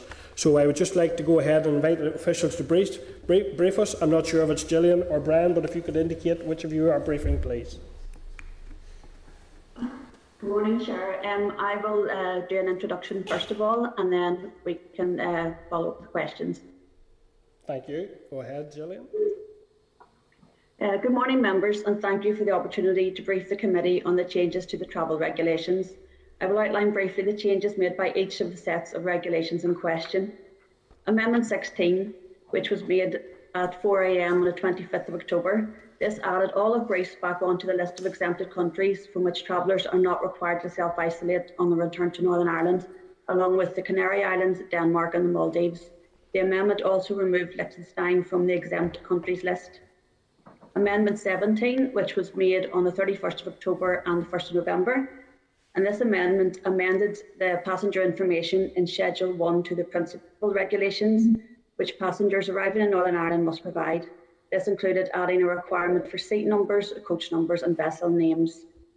It amended the exemption for visiting forces and offshore workers in Schedule 2 to the principal regulations, which specifies individuals who are exempt from the requirement to provide information or to self-isolate. Cyprus and Lithuania were also removed from the exempt countries list. And finally, a range of sporting events that had now passed were removed from the sporting exemption list, with a number of forthcoming elite events added, and these were checked with Department for Communities. Amendment 18 came into force on the 6th of November and 7th of November. And if this was based on the risk assessment, it removed Denmark, Germany and Sweden from the exempt countries list. Denmark was removed when the regulations were made on Friday the 6th of November. Germany and Sweden were made at 4 a.m. on the 7th of November, which was in line with the rhythm that we've agreed with England, Scotland and Wales regarding the announcement and coming into force time. Amendment 19, which came into force also at 4 a.m. on Saturday the 7th of November. This was brought in very quickly in order to respond to the risk associated with travel from Denmark, given the evidence of transfer of a COVID-19 variant from mink to humans. Given the risk and the emerging situation, this amendment removed all exemptions from the need to self-isolate for those who have arrived in Northern Ireland from Denmark or who have arrived in Northern Ireland from elsewhere and during the 14 days preceding their arrival in Northern Ireland have been or transited through Denmark. It also required those living at the same address to self-isolate also. Amendment 20 was made on Monday the 9th of November, and this removed any exemption to provide information and complete the passenger locator form for those arriving from Denmark. And finally, the health protection coronavirus travel from Denmark regulations were made on Tuesday the 10th of November. These prohibit the arrival of flights and ships direct from Denmark unless they are commercially operated and have no passengers or are operated by the government. It also creates an offence for an operator to allow such a flight to land or a ship to moor unless it is necessary to secure the safety of the vessel or the health and safety of any person aboard it. Given the scope of Amendments 1920 and the coronavirus travel from Denmark regulations, these will be kept under review. That is a short summary of the changes made in these regulations, and we are happy to address specific queries the committee might have. Okay, thank you, Gillian. First one from me is in relation to the self-isolation and the monitoring of the self and support indeed for those who need to self-isolate. Can you give us any update in relation to how that's being monitored, what kind of figures are coming back, have there been any requests or assessments made that people need dedicated support, and has that been provided? I can kind of pass it on to Brian. Brian's want to address these questions. Thank you, Gillian. Yes, Brian, go ahead. Hello, Chair. I can't give you an update in terms of numbers. I would have to get an update from Border Force who are monitoring this. So I'm not currently aware of requests for such assistance, but I can provide a written update. Okay. Okay, and you know that does. I have to say, and I want to reflect this very clearly to officials. It concerns me, given this is a public health emergency, that it's being treated as a border force. That people genuinely might arrive in here, and I have come across some cases where travellers have arrived here, have tested positive, and then have been asked to leave their hotel. And some of those issues have been addressed on a case-by-case basis. But there's very little sense of an overarching system to support travellers, in order to protect the population and in order to allow them to self-isolate in the way they would need to. Given we're so many months on now, from a health perspective, is there not a concern here that the support is inadequate? In the short time that I've been in post, Chair, it hasn't been brought to my attention in the department that there have been those issues, but there may well have been in the past. So all I can say is that we'll liaise with colleagues in the PHA and the Border Force, and we'll try and give you a proper update in relation to those concerns. Okay, thank you. And then in relation to the Denmark and the issue around the mink, and there's been a lot of changes made there back and forward, and a lot of additional regulations brought in around that. But given, I say in a report yesterday, given that there are now, I think, strains of that mink variant detected throughout other European countries, what assessment is being made of how that issue needs to be perhaps widened? And are there concerns that we have a very clear focus on Denmark, but we may be missing what's happening in those countries clearly surrounding Denmark?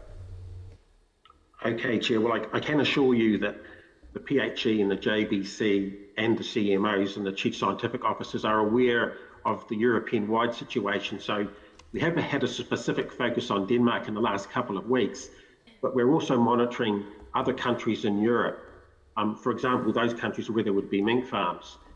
But we're also aware of the situation that you described where there was a variant that had come from Spain. And our understanding is that that had actually gone to other countries in Europe and will have come to the UK and Ireland. The particular mutant variant that you've referred to that came from Spain, our information to date shows that there's no evidence that this form of the virus spreads more easily or causes more severe disease than the other forms of the virus. And in the view of the relatively minor changes in its genetic structure, it is unlikely to have any significance in terms of vaccine development, diagnostic effects, or potential for immunity. So that other mutant referenced from Spain, we don't have concerns at this stage, but we are monitoring it and looking at the epidemiological evidence as we collect it. Okay, and that there is some reassurance there in terms of as far as that goes, that it appears there are no. However, I think it does flag up the concern that any variation or any jump would indicate that we need a very robust system across the island of Ireland in terms of travel to respond to future mutations, which may create greater difficulty in terms of transmissibility. So again, I want to flag that I think, and I think that it's essential that we have a health focus in relation to travel. I think it's too much of an immigration focus in that sense, or border force, and that those border force officials, while I have no issue that they're trying to do their job to the best, they don't have maybe an understanding of the health imperatives. One final one from me then before I go to members. There's been a lot of changes around sporting competitions, and I'm just a wee bit baffled as to what impact that has on us, why there are so many variations around sports, what's creating that kind of churn within sports and the need for continual regulations. I think we've seen on occasions maybe Welsh cricket team, or there's been various things that don't appear to have great significance here. So can you give us some more information on that? Yes, Chair, I can completely understand your viewpoint. We tend to replicate the regulations as they occur in the other amongst the four nations, and so a lot of the exemptions in relation to elite sporting events probably don't relate to Northern Ireland, and that's why we would tend to check with the EFC locally to see what is relevant and what isn't. But because these regulations come into effect so quickly, we often end up copying across the entire list. Yeah, Go ahead, just to Brad. add, and as the events then complete, we then take them off. So that probably accounts for the amount of changes that you're seeing. But again, it raises that concern that's been ongoing, and I think there has been an understanding in the initial months about how quickly everything had to be done. But I would expect and hope to see a growing sophistication within our systems and within our responses to take account of our unique sporting environment, unique challenges in that we have a land border. All of these types of issues are unique to here. And while I don't necessarily say we shouldn't adopt things that make sense, but are there other things that we are missing out as a result of over-reliance on central information coming from Britain? Hopefully not. We do liaise very closely with our colleagues across the water. Probably almost every second day we're in communication with them. But we also communicate internally within Northern Ireland with other departments and with Border Force and police and so forth. So we do our best to try and keep the communication channels open to try and make sure that the information that's provided to the public in Northern Ireland is relevant to them. And how are you communicating north-south in relation to those issues? Well, similarly, there would be communication between the north and the south. Probably not, obviously not as frequently as with UK colleagues. You see, I honestly would suggest that it should be every bit as frequent, if not more frequently, Brian, in the sense that there is so much interaction, and that again concerns me, that we're not seeing that development. I know the memorandum of understanding is in place and it was welcomed and has been welcomed by us, but we would have expected to see that being built upon over time so that we get better and better at responding. And I would like you to commit today that there will be, and I think we see and can we be provided with the minutes of the meetings to see what type of issues are being discussed in relation to that north, south and east, west? Yes, Chair. Okay, thank you. I'm going to go now to members then. I'm going first of all on the phone. I'm going to go to our Deputy Chair, Pam Cameron. Pam, could you go ahead, please? Thank you, Chair, and thank you, panel, for your time today. I suppose just to kick off briefly on the Denmark issue, and I'm seeing a news article coming through from RTE reporting a potential cull of mink in the Republic. Obviously, where we don't have any mink farms here in Northern Ireland, but that is a real concern that you know, the potential impact on any vaccines coming forward in the near future. So I'd be very concerned that there is sufficient engagement and that there's sufficient enforcement around the travel regulations, and especially in terms of self-isolation. So I wanted to ask how effective the enforcement has been in respect of self-isolation requirements, and I wanted to ask if you have any information around how many fines have been issued, and if the 4E approach used by the PSNI to cover forms of non-compliance in operation, you know, whether that's sufficient enough, and is there a tougher stance taken in terms of failure to actually self-isolate in particular? Okay, thank you for that question. Gillian can correct me, but I think there have been 48 fixed penalty notice issued for breaches of self-isolation in the community in Northern Ireland, and that's been enforced by the police. Okay. Okay, Pam. And I suppose, are you confident that that's enough, given the, especially in light of the Denmark scenario and that potential threat of that new strain creeping into Northern Ireland? Yes. No, I take that point. In relation to Denmark, we've been very strict in terms of what we've done. No passengers are able to come to Northern Ireland or the UK from Denmark. So we've been stricter here than anywhere else in Europe.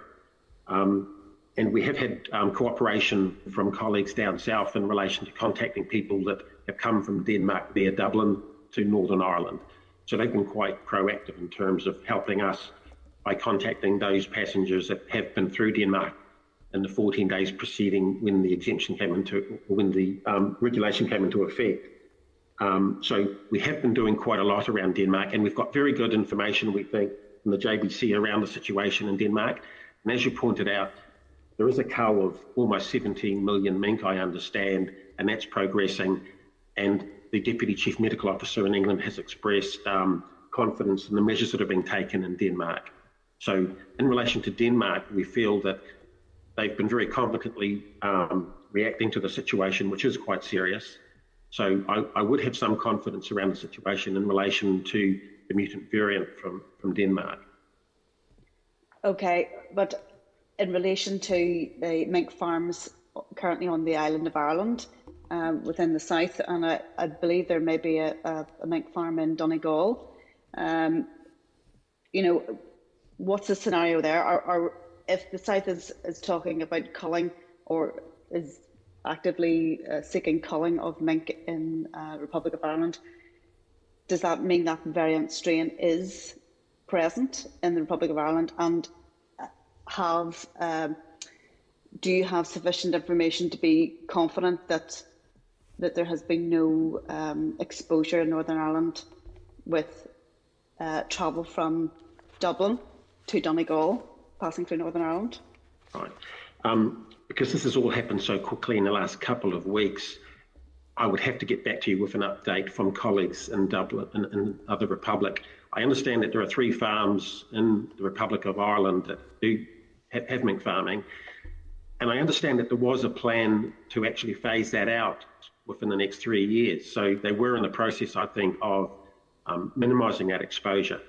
But in terms of what the current up-to-date situation is, I would have to get back to you with a proper written update. I don't know the answer to that question at the minute. But we've certainly seen no evidence that there is any such mutant variant in Ireland. Okay, thank you. Jonathan? And after Jonathan, I'll be going to Paula on the phone. Yeah, I'll just be brief. Is there any data on the number of arriving passengers from Denmark that if these rules have affected? Any specific numbers? We did receive some information, but I would rather give you a proper update than try and recall exactly what the numbers were. They were very small, less than 20 from memory. Less than 20? I believe so, but I can check that. Okay, thank you. So I'm going back then across to the video conferencing to Paula Bradshaw. Go ahead, Paula, please. Good morning, panel. Thank you very much for being here this morning. I would just like to ask what advice will be coming forward in relation to students returning from GB for Christmas, whether you're engaging with the universities, UK government, or how is that being coordinated in terms of the advice around potentially self-isolating coming from areas where there are hotspots? Thank you. Because we deal with the international travel regulations, that really wouldn't be my policy area, but I can certainly get you a proper update in relation to that. Oh, no, I would really appreciate that quite quickly. I was trying to put it on the record with the Department of Health for 6 months before the students arrive back in the Holy Lands and look at the unholy mess that have resulted from that. So I'd appreciate if we could get a swift response in relation to that. Thank you. Thank you. And then, panel, a number of the regulations come into force on, say, for example, I'll just look at regulation there 2020/243, and it says that it came into force on the 7th of November, but it was made on the 7th of November. But however, Section 39(2) of the Interpretations Act 1954 implies it would only come into force the next day. Is that correct, and does that present a problem?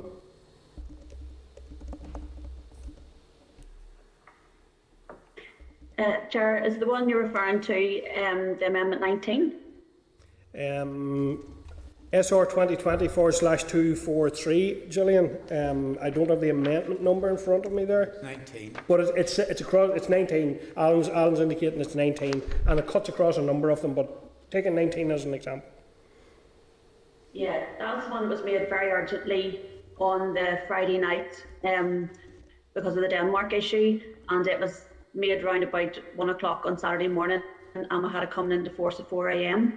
So it was a very urgent amendment.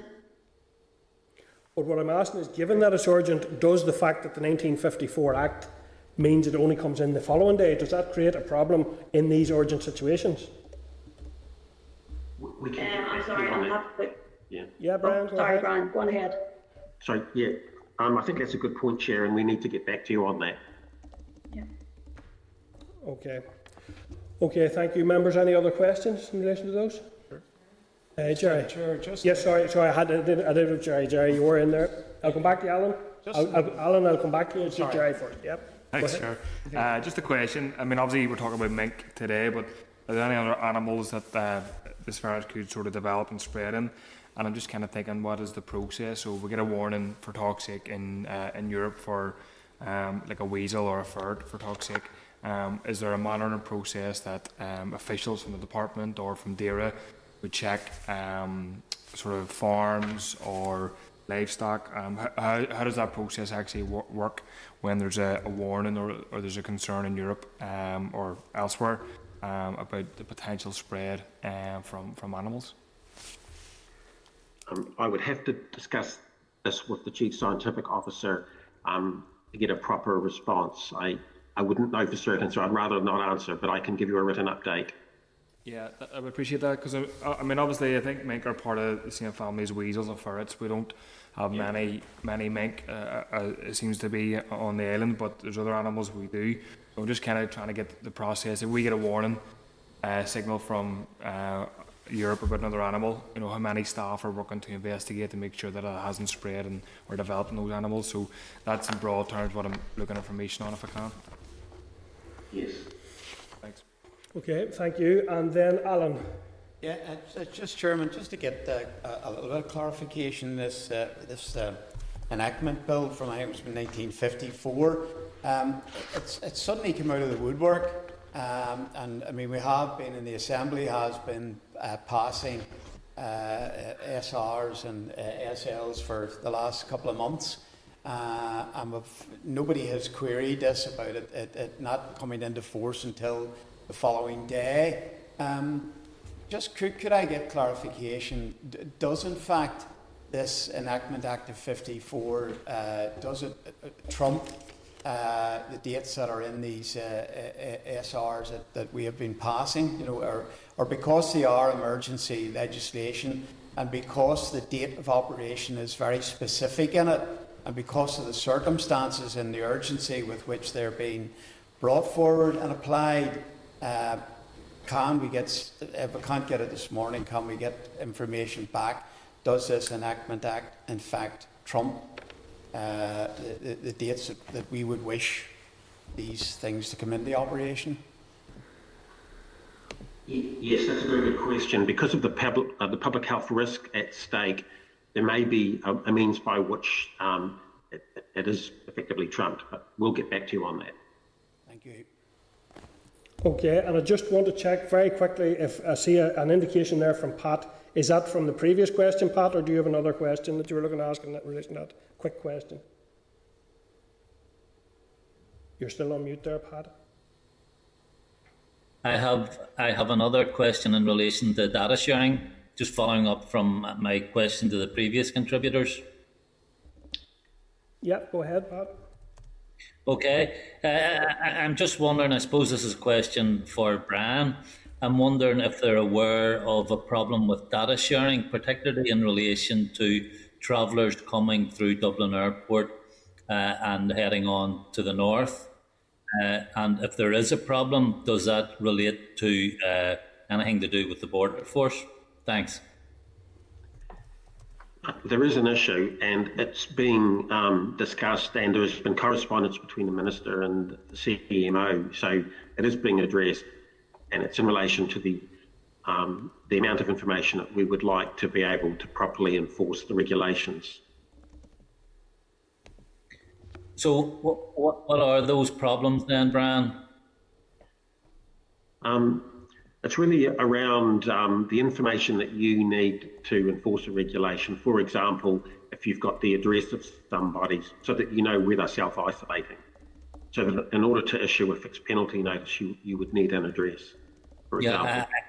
I understand that. I'm wondering, what is the reason for the blockage? Why is the data not being shared? I'm afraid I don't know. I think one of the reasons was in relation to doubt around legality in terms of whether they were able to share the information. And that's why there's been the correspondence, because we've tried from different angles to try and resolve it. And we're sort of slowly getting there, but we obviously want to do it as quickly as possible. Okay. And where is Border Force in the middle of all of this? What role are they playing? Well, they are involved, obviously, but I guess there's only so much they can do in terms of the fact that passengers are entering into Dublin. So it's how we liaise with our colleagues down south. Well, okay, well, I'd appreciate it if you could get back to us with some more information around that. Thanks. Okay, thank you. And final question then on this section to Orlia. Yeah, Chair, thanks. Sure, it's just a comment on Pat's question and the detail that Brian covered there. I think it might be worthwhile the committee writing off to the department or the minister once again on this issue. I know that he did refer to it in correspondence that he sent the members, I think it was 2 weeks ago, but I did raise it, was it 3 weeks ago, and we had the minister and the chief medical officer in front of the committee, and the issues with the data sharing north and south, we've been talking about them for months now. So each time we've received an update, including from the minister himself. I know that he was saying that we keep hearing that they're working towards having the issues resolved, that there might be legal issues, that, it was being raised at the North-South Ministerial Council meeting. But I just think it would do no harm trying to get a further update in writing as to, where the standstill is now and how and when it's going to be rectified. Yep. Okay, thank you.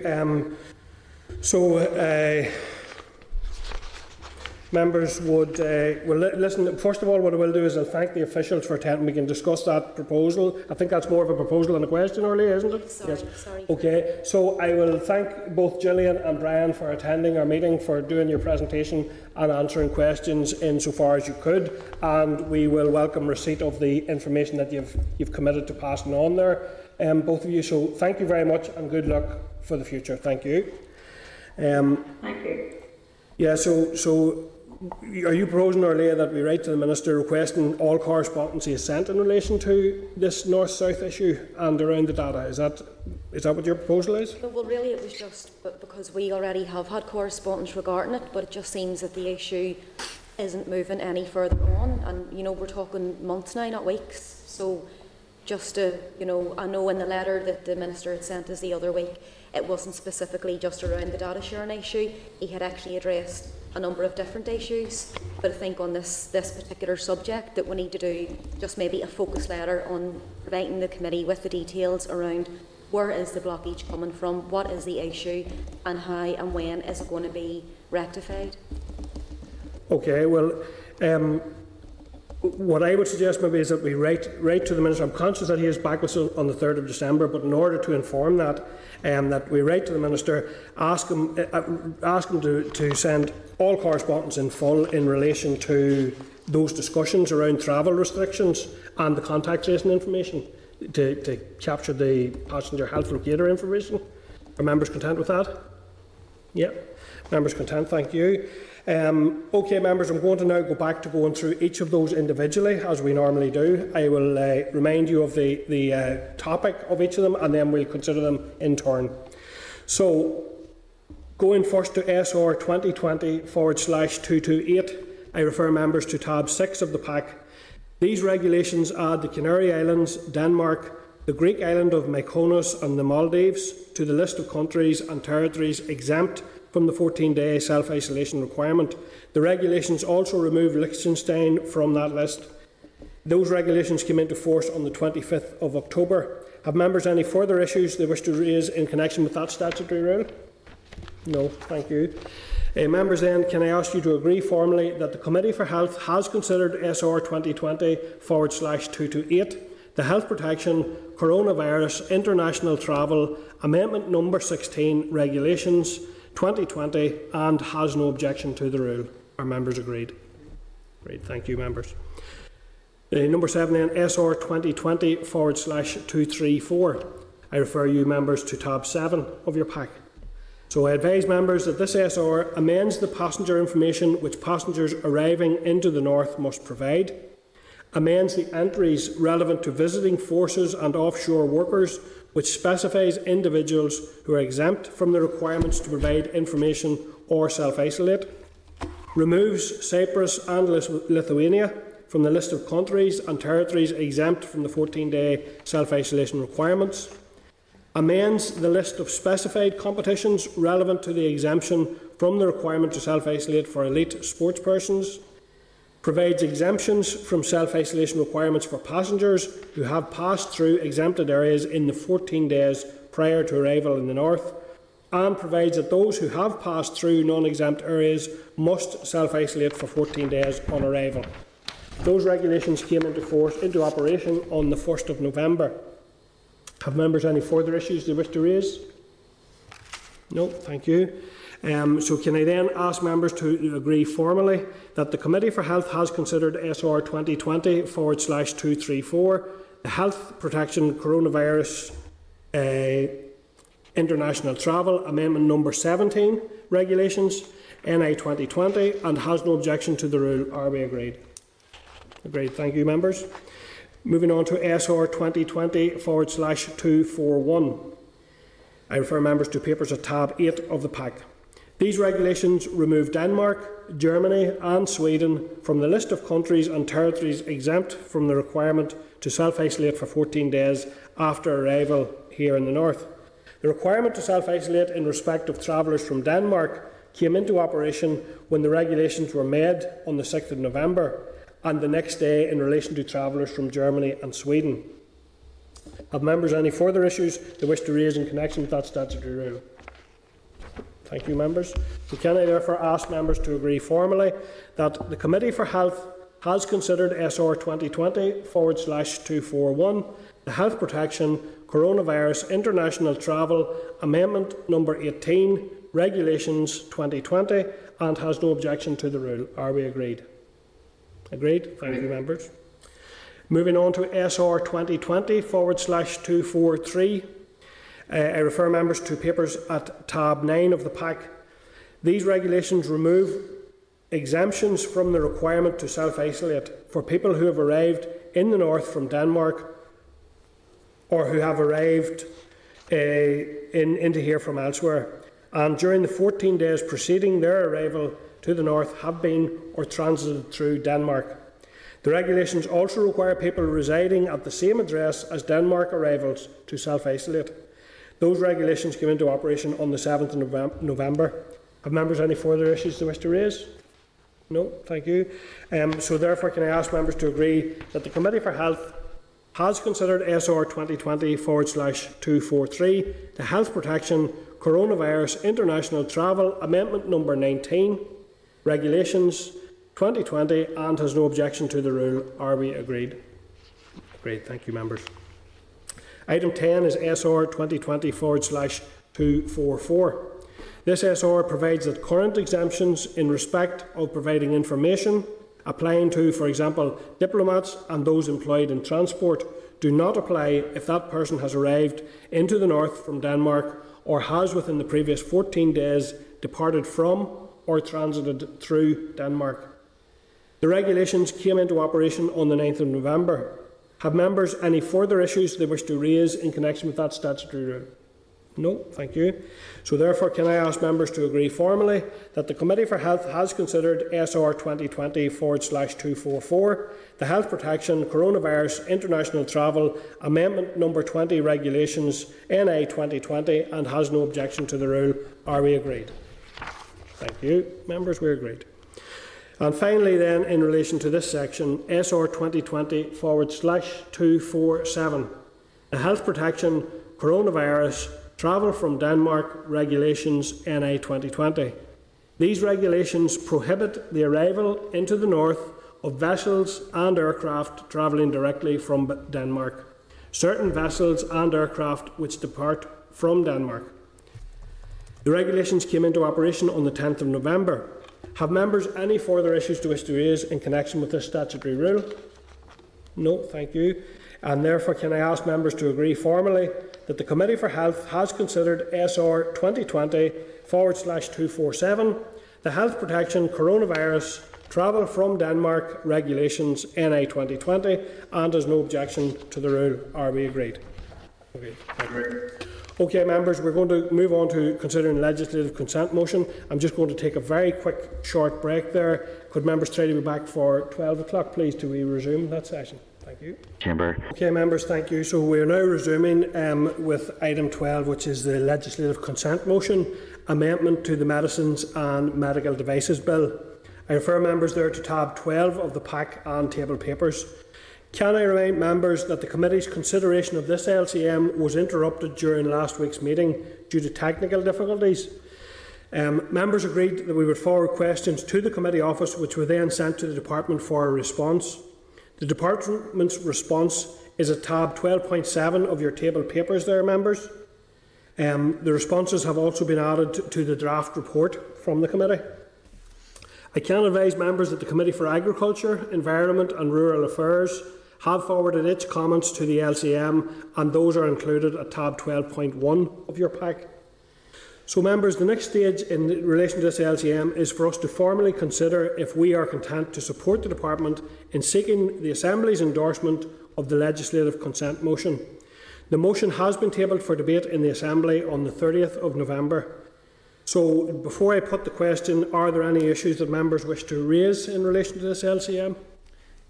Jonathan? Thanks, Chair. And I suppose because I didn't get to put on record, outline my opinion on the bill at last week's committee meeting, but no objections in principle, particularly around the need to improve and enhance information sharing relating to medicines and medical devices, and also ensure that each devolved region of the United Kingdom is fairly and consistently treated.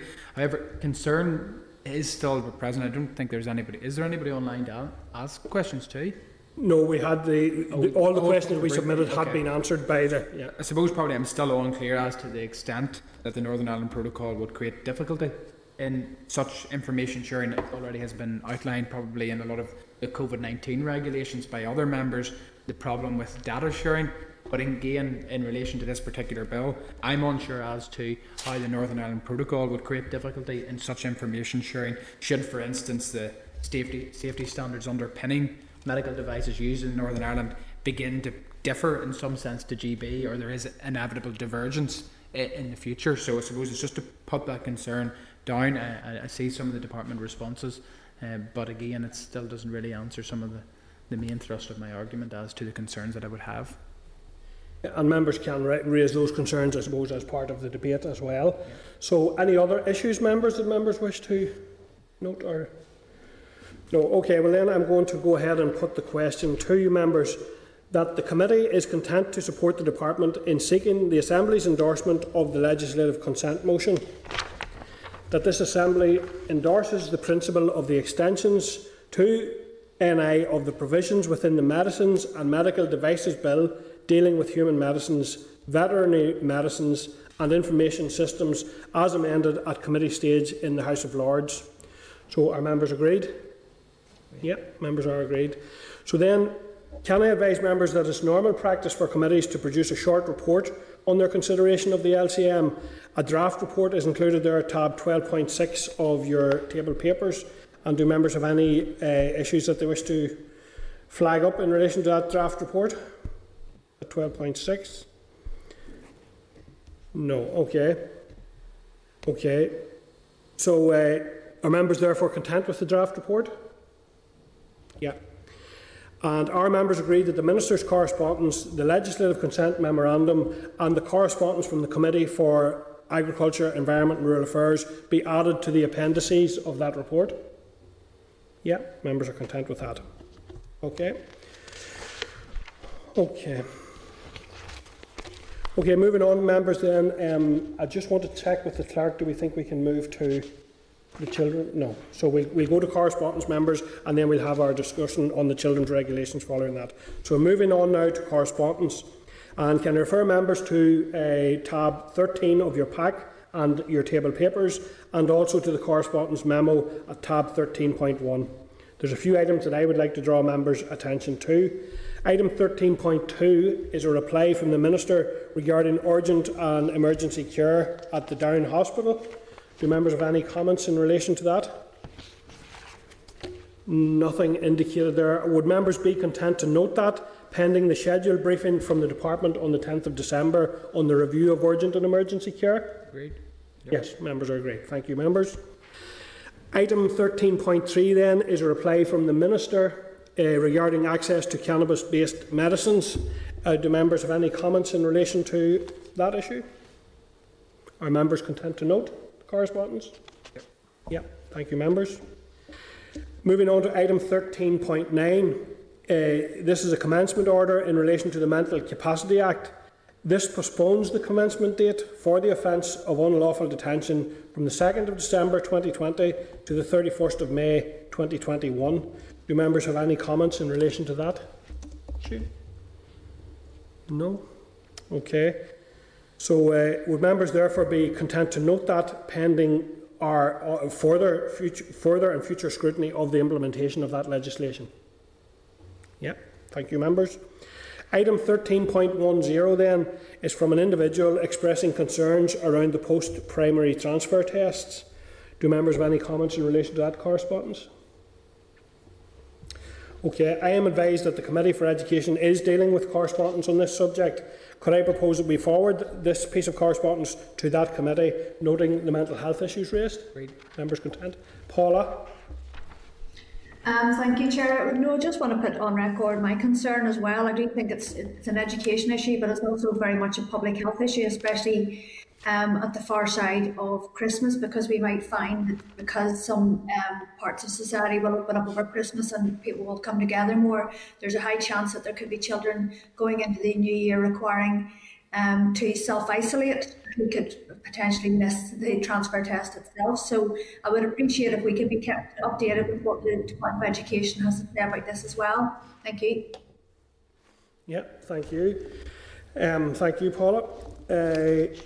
So moving on then to item 13.16, which is from the Chest, Heart and Stroke, regarding funding provision for services provided by the voluntary and community sector.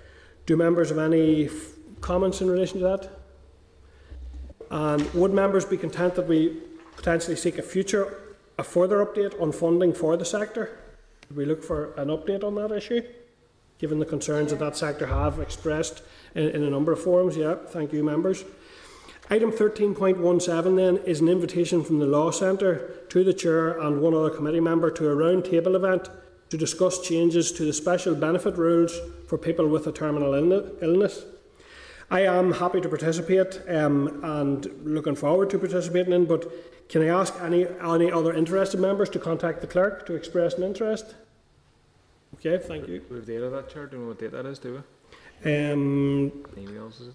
I don't have it in front of me here, Jerry. It will be, I think, in the memo, which is at 13.17. Okay, thanks. Okay. Yep. Okay, members. So moving on to 13.21, which is an update from the Department of Health on the issues affecting dentistry during the pandemic. So, any comments then, members? Obviously, we've been quite centrally involved in relation to this issue. Do any comment from members there in relation to that? We do have a kind of penciled-in briefing from the CDO, the Chief Dental Officer, on the 3rd of December.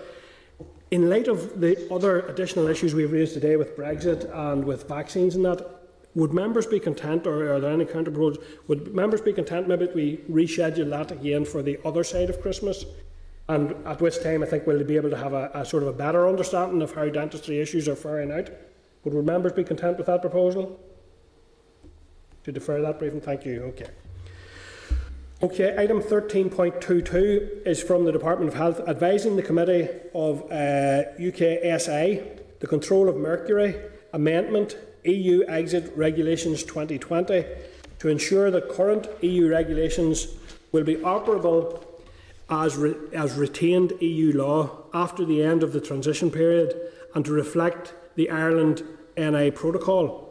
The statutory instrument falls to the Committee for Agriculture, Environment and Rural Affairs for scrutiny, but the Department of Health has an interest as the regulations include provisions around the use of mercury in dental amalgam.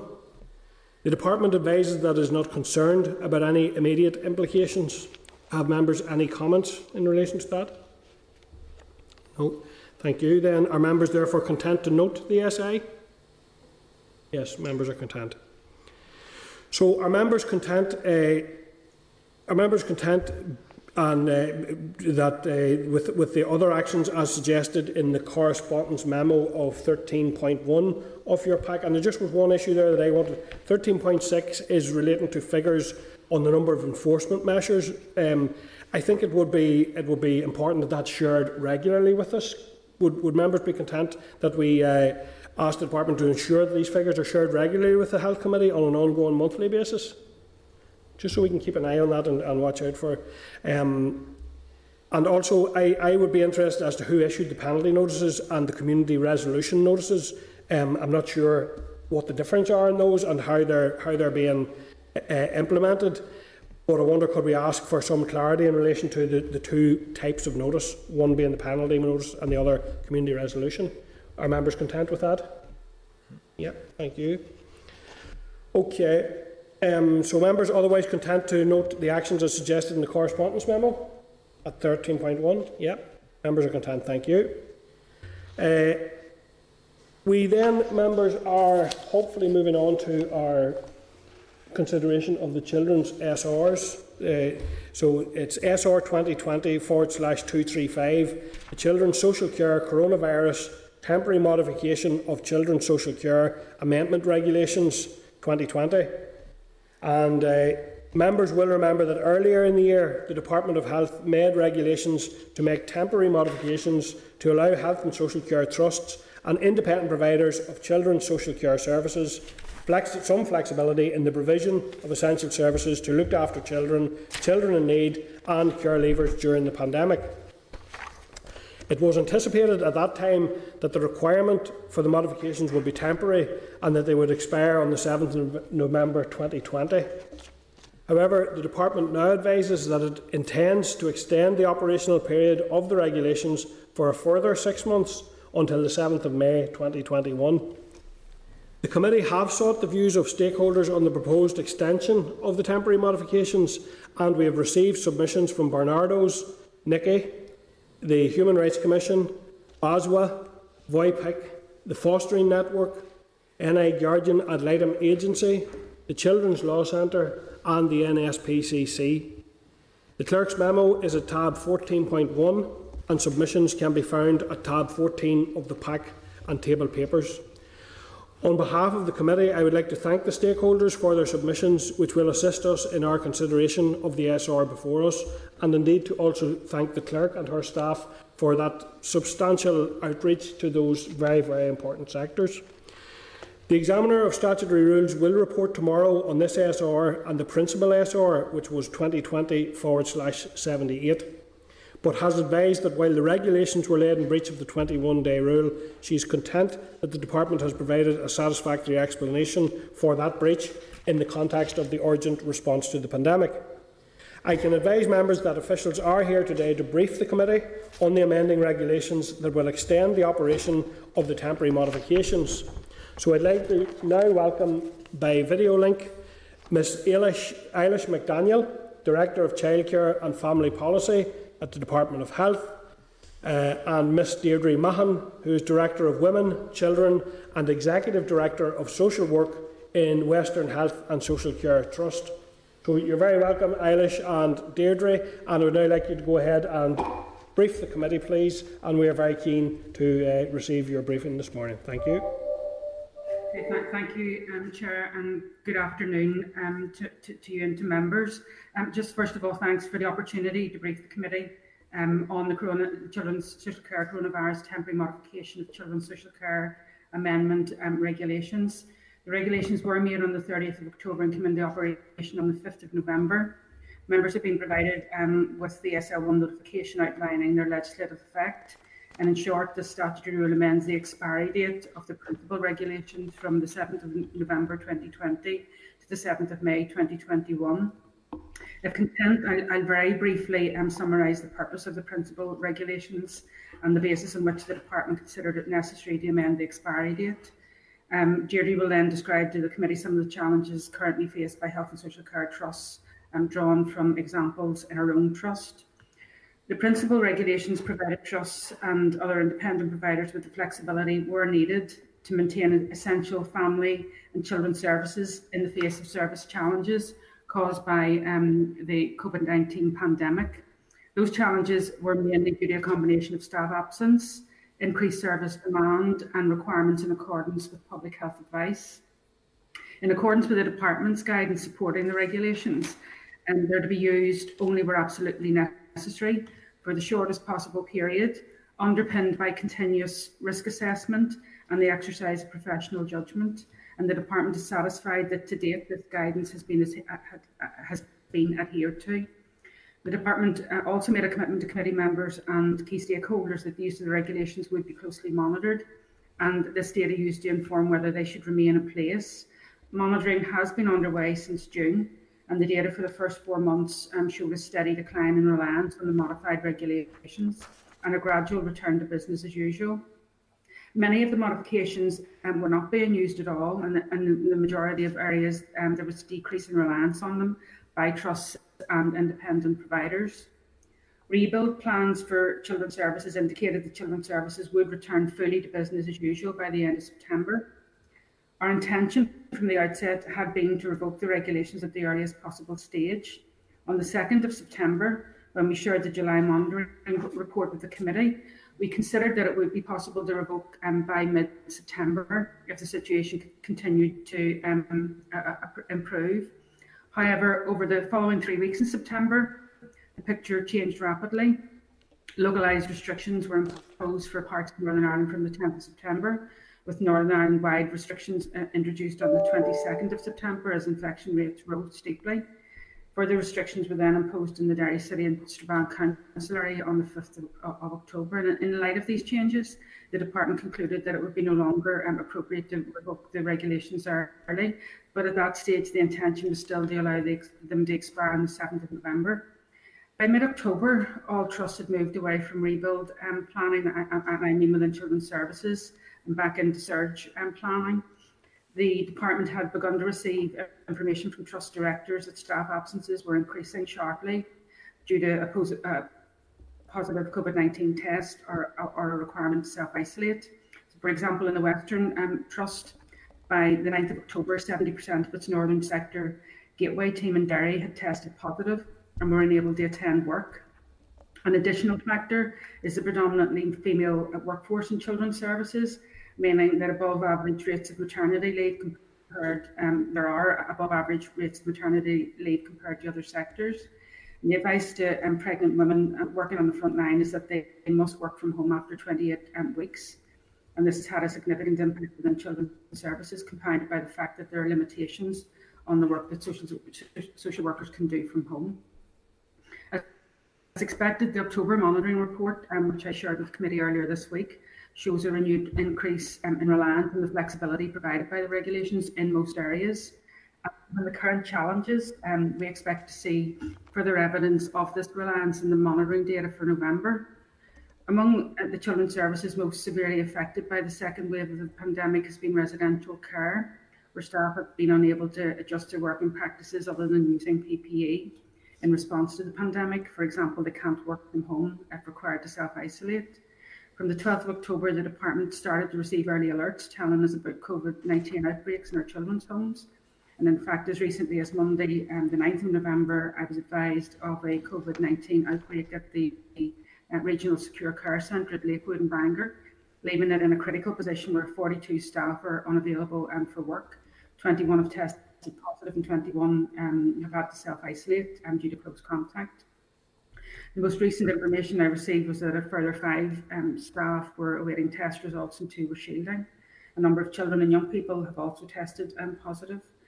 New admissions are prevented in the foreseeable future, and in the meantime, trusts are having to manage locally those young people who might otherwise be admitted to secure care.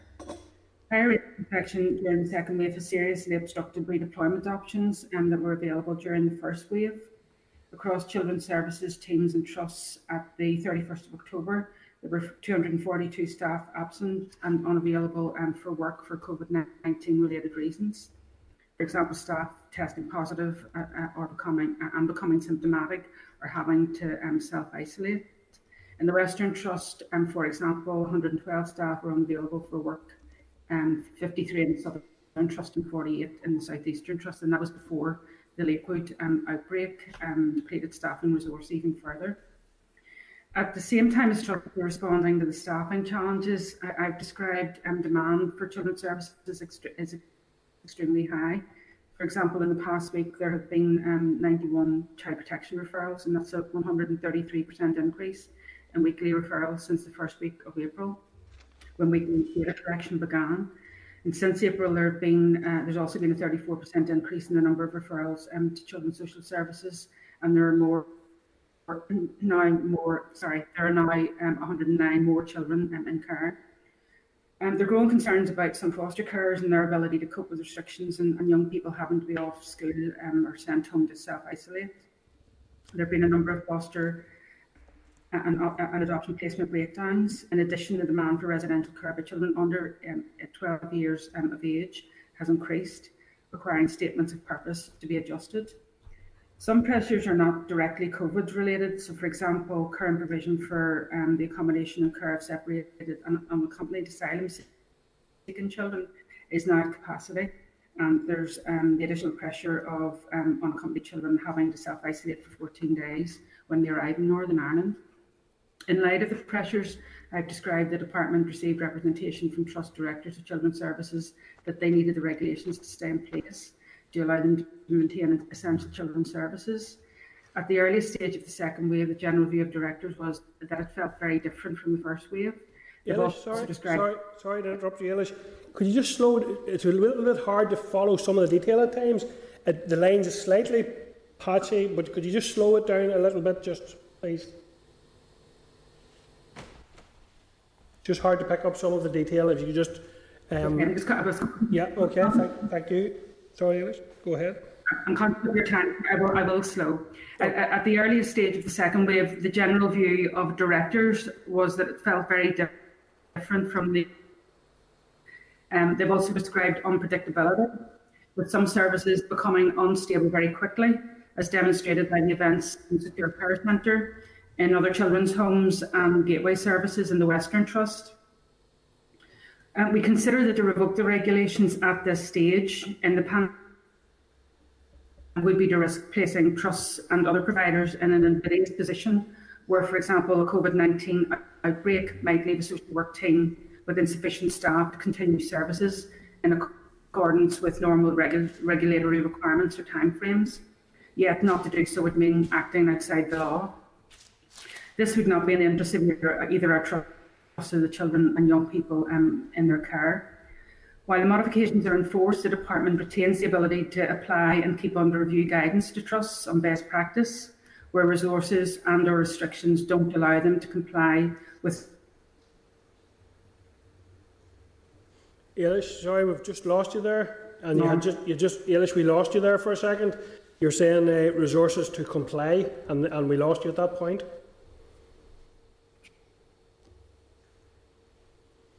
Apologies for it.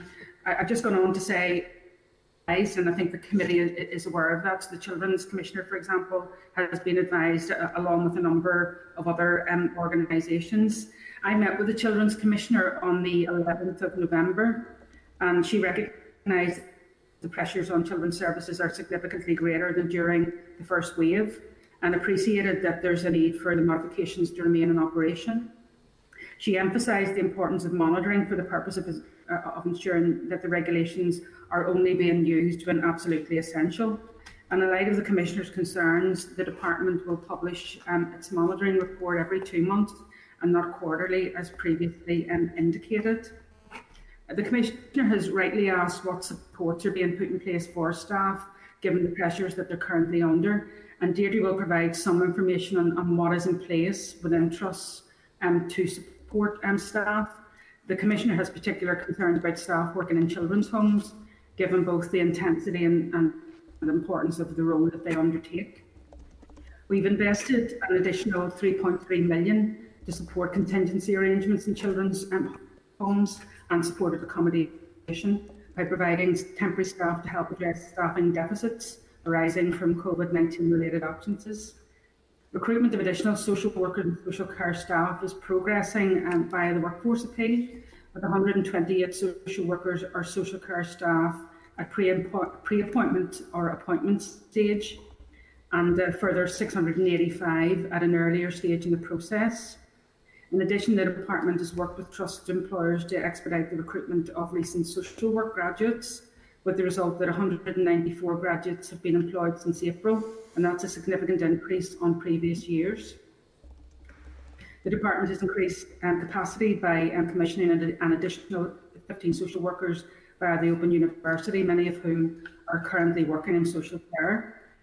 Workers are also being recruited to assist in children's services, including children's homes, providing extra support and broadening the skills mix. So, for example, in the South Eastern Trust, 26 youth workers are currently being recruited.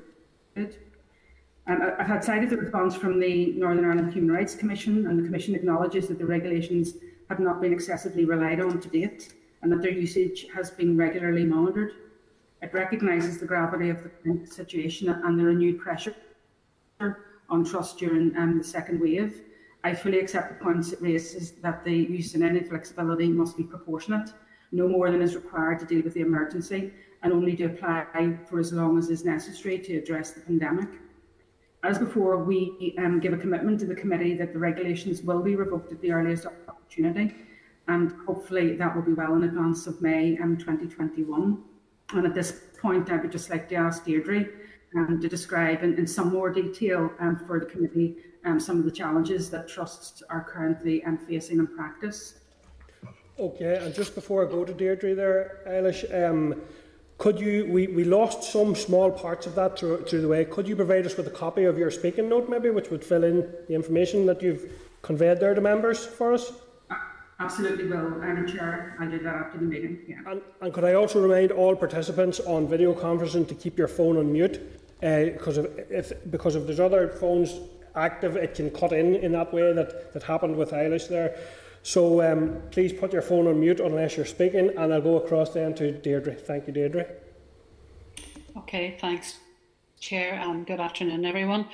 So I'll start just with give a bit of a background to the issues that the Children's Commissioner raised in relation to psychological support for staff, particularly staff in residential care. So every trust has a psychological helpline for staff, which is actually used regularly. It's manned by trust psychologists, and there's a framework in relation to that. Also, staff in children's home have direct access to psychologists managing with them and during their team meetings. We have offered quite a lot of practical support for staff in residential care, testing hubs, accommodation, showering facilities. In the West, we've actually bought 3 sets of clothing for staff to wear to clothes to work. They didn't want to wear scrubs for obvious reasons. It's a children's home is a home, and the children didn't really want to see staff in scrubs, so we bought tracksuits and stuff like that. There are drop-in clinics for staff. There's monthly reflective forums chaired by psychologists and taking place in all the children's homes. In the Western Trust, we have a framework for staff wellbeing and psychological support. And on quite a few occasions, the psychologists have gone into the children's homes and had reflective sessions with the staff, talking about their anxieties, any issues they have. And I have to say, the staff in the residential homes have been fantastic. They haven't really demonstrated any particular issues as this pandemic has gone.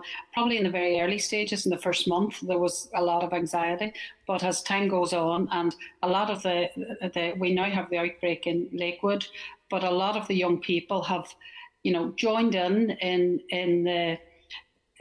the behaviours around PPE. They're helping cleaning with their masks on. They know when to use them, when not to use them. The staff know when to use them, and the young people have become part of the solution in our children's homes. So it hasn't been a major issue, but having said that, the psychological support is there for staff when and if they need them. So I can answer more questions about that, Chair, if you want. The other thing maybe then just to say, to put the modifications in some degree of context, as Ailey said, staff have only used these regulations when and if they need them. And that's really, really important. I mean, no one wants to dilute the service that we have unless it's absolutely necessary. And that's borne out, I think, as Elisha says, that we used them less and less during the last surge. And as we got somewhat back to some degree of normal over the summer, we were using them practically not at all. And then, unfortunately, September, particularly with ourselves in Derry and Strabane, we needed to use them more and more. And then the staff then was fearful that the regulations was going to be stood down, and that they felt that actually this was the time they needed them even more. And it was causing quite a lot of stress to staff, Chair, because the regulations have timeframes in them, and for a member of staff to have a review or do a statutory visit within a 4-week period, when we were down on staff and they were working from home and they were having to slow down the work that they had to do because they were sometimes going out to someone's house, coming back in, having to get showered and changed and going out to somebody else's house. So they weren't going from house to house to house as they previously had done. So it slowed everything down for them.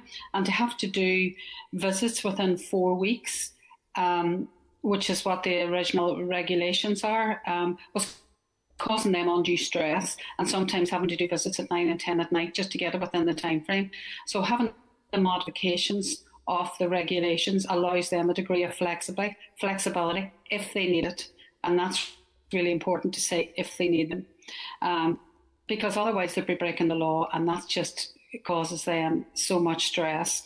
The other things that's very challenging in relation to trying to live within the regulations is that, you have foster carers, for instance. Quite a number of them were shielding. A lot of our foster carers are in the middle-aged, and they were shielding or older and didn't really want children or social workers coming in and out of the house all the time. So children that were going to visit family, for instance, their own birth family, and then all that contact, and then coming back into their home. So social workers had to find creative ways, because obviously families have a right to see their children and the children have a right to see their families. But a lot of that was being done virtual. Some of them, they were going to contact room, but the room had to be cleaned down between visits, which slows everything down as well. So there's a whole lot of variety of different things that happen very differently. And as Eilish also said, in the Gateway team in the Western Trust, and for those members who aren't aware, the Gateway is the front door of social services. It takes all the referrals, and at one point I had 18 staff down, significant number of them that were positive. The others were self-isolating. Well, the Gateway service can't go unstaffed, because that's the front door, that's where all the referrals have to come in. So we had to redeploy staff from all our service areas in there to make sure that there was always staff there. But that meant that the other service areas weren't doing what it was that they were supposed to do. So we're all the time juggling, moving around, trying to provide the absolute best service for children and families, trying not to use the regulations, the modified regulations if we don't have to. But it's a great safety net there for staff if we need to use them. I have a whole lot of other examples, Chair, but I'm conscious of your time. So I think that's enough for now, and then I can answer questions if that's helpful to people. Okay, thank you, Deirdre and Eilish, both for the presentations. A couple from myself first, and then I'll go to members. You'd mentioned there, Deirdre, and it is very, very welcome and important in relation to the psychological support for staff. But I'm just wondering what additional psychological support for families and for, in particular, the very, very vulnerable cohort of children that we're speaking about here, what additional psychological support has been provided to those people? Yeah, we have a helpline for families. We've been doing a lot of support for families. I mean, a lot of the families haven't been as anxious in relation to the contact issue. The issue for families, Chair, as you could imagine, is poverty. It's the impact of unemployment. We have been offering a lot of support to families in that particular way, but also psychologically as well. If families are anxious or worried, there were families, for instance, not so much interestingly in this part of the surge, but in the earlier surge, who didn't want any social workers in their house at all. So we were doing a lot of conversations through telephone calls, digital meetings. Sort of the challenges for a lot of families in poverty is that they didn't have access to the digital, they didn't have laptops, they didn't have access to a lot of the technology. So a lot of the families obviously had phones, but they didn't have access to the technology. So the social workers have been working very hard with families, trying to make sure that we can loan laptops, we can loan iPads, and also helping them getting the technology on their phones if they need that to take part in meetings. But social workers are there every day supporting families the best they can.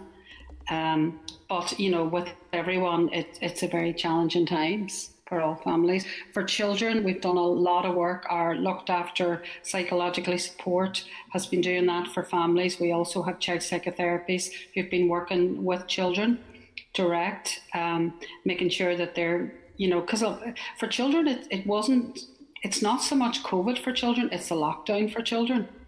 So we have really good contracts with some of our community voluntary agencies.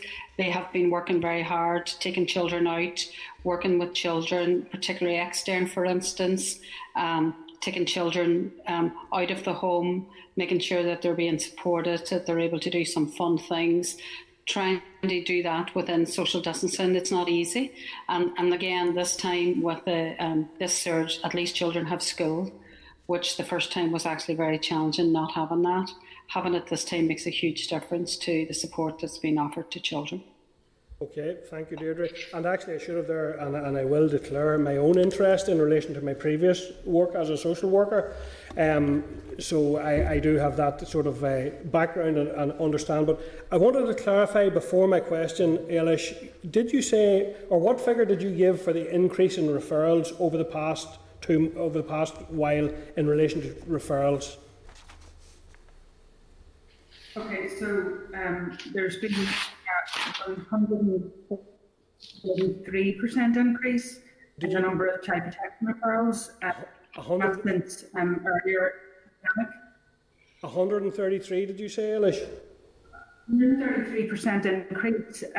So in terms of numbers, the weekly average on the 6th of April, which was when we started to collect data weekly, the average was 39 referrals per week, and by the 16th of November, it had 91. We lost you and there after. That's the weekly average. Deirdre, Eilish, your phone line's very intermittent there. We lost you just after. I'm not sure if there's anything you can do in relation to. You don't have a headset or anything like that we could try? Maybe she turned off. I actually don't have a headset, and this is the first time it's happened. Actually, the connection does seem to be quite bad. Maybe try turning off your video. Eilish, maybe try. I can give you all these figures.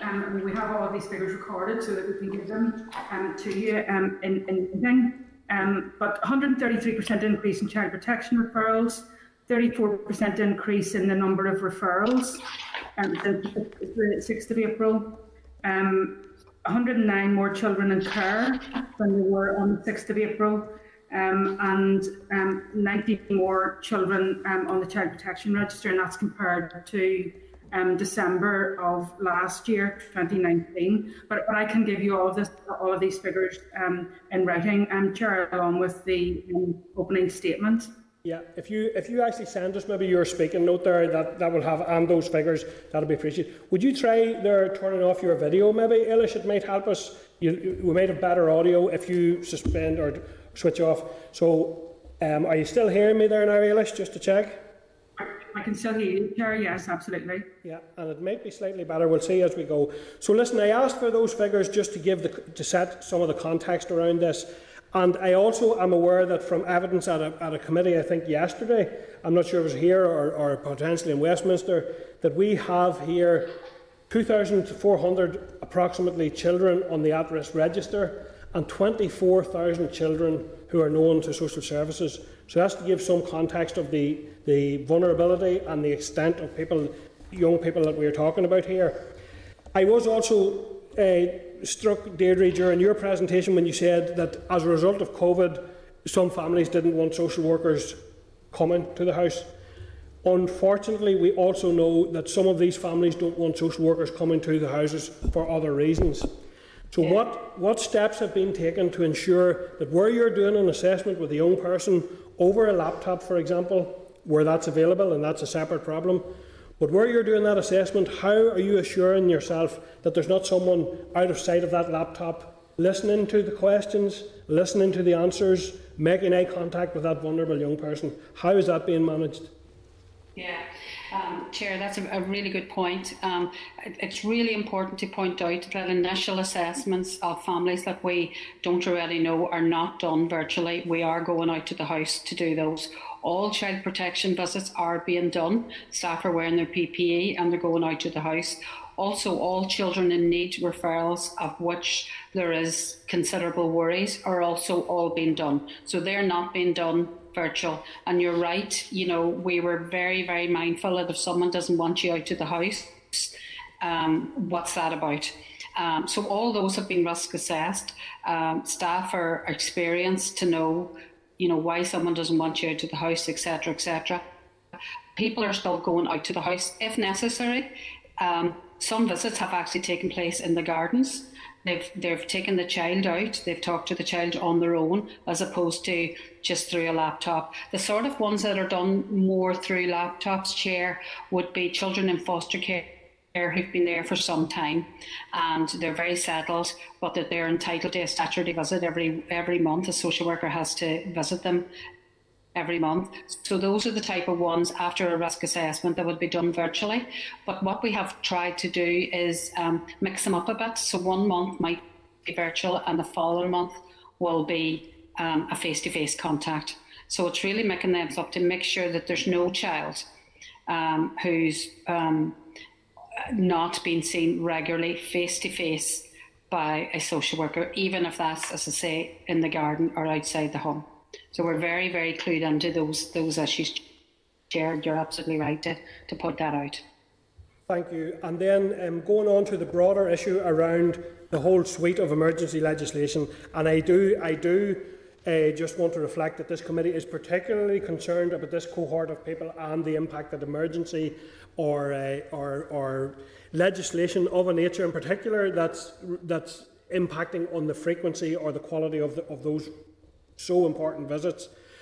And I am also conscious from a lot of the responses that we've got, and again to thank all those, but say the Human Rights Commission and I think the Younger Persons Commissioner have flagged up the issue of reliance on emergency legislation. And I think it's very, very important that we guard against the sort of creeping normalisation. We should be struggling and fighting to get back to the maximum protections for any vulnerable group of people. But given that the monitoring reports show different levels of reliance on the various types of flexibility, why have you chosen to roll over the entire suite of provisions? And is that both necessary and a proportionate approach? That may be for Ailish. Chair, again, this is something that was done very quickly, and we had intended to take genuinely had intended to take the regulations away. And I've referred to the unpredictability that directors have actually referred to the department, and I think on the basis of that it was done quickly, that we weren't absolutely certain what way the second wave was going to work out, that we considered it important to keep everything in place rather than to start to unpick the regulations and keep some and drop other regulations. Again, I'm just going to make the point that the intention is to take the regulations away as quickly as we can possibly do it, and genuinely hoping that that can be in advance of May next year. Can I speak to that? Is that okay? David? Yes, go ahead. Yeah, I mean, just to back up what Ailey said, Chair, the last surge didn't have the huge of impact on service delivery and children's services as we had predicted. This one feels very, very different, and I don't think that we have even reached the peak yet. We still have the whole of the winter to go. So we don't actually know yet how much we're going to need to use the modified regulations or not. But it's really important just for me to emphasise again, and what Ailish is saying, if we don't need to use them, we won't use them. And that's really important to say. Okay, and in relation to, and everyone knew, and it was well anticipated that there would be a second surge at some point. That was taken for granted, and I take your point that there are elements of this surge which feel differently, and I'm going to come back to that in a different section. However, what I would like to know now is what other steps were considered to avoid this legislation having to be brought back in. So was there consideration given to increase testing of those key staff to ensure they could go out and protect that key at-risk cohort? What other steps were considered rather than simply reintroducing these regulations? I suppose what we tried to do, Chair, too, was to introduce more capacity into the system too. You know, so I've described some of the funding that has been provided to children's services, additional money going into our children's homes, but we've also put nearly an extra £5 million into family intervention services too, and that's all for the purpose of trying to increase capacity within services. In terms of testing, that hasn't been done, but it's certainly something that we can consider. Deirdre, I don't know whether you want to say anything on the testing point at all?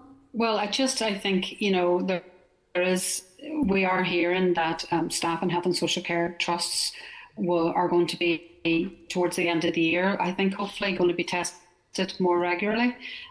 So that will be really, really welcome, and that'll be less reliance completely on the regulations. But it's important that it's not just staff that have the issues in relation to the visits or the reviews. It's also families and other professionals. A lot of our work in children's services, Chair, as you will know, is multidisciplinary and interagency. So it's all those agencies really working together. And it's, you know, foster care, and to say foster cares. I mean, to give an example, we had to take 3 children into care recently, and both parents were positive, and we couldn't get a foster parent to take the children, understandably so, because the children were also deemed to be positive. Now, that was really, really challenging for staff. After a lot of negotiation and a lot of skilled work, we managed to actually get a placement for the children, but it was very, very challenging. And it's also to point out that in the previous surge, not a single social worker was positive. We had no COVID really in our community services within the trust, and this time it is completely different. Every day it changes. Every day there's more staff positive, there's more staff self-isolating. So it's very, very different from the last time. We had all these systems in place the last time. We had ghost rotas in residential care. We had staff redeployed. We were ready for staff to be depleted, and it didn't actually happen, which was wonderful.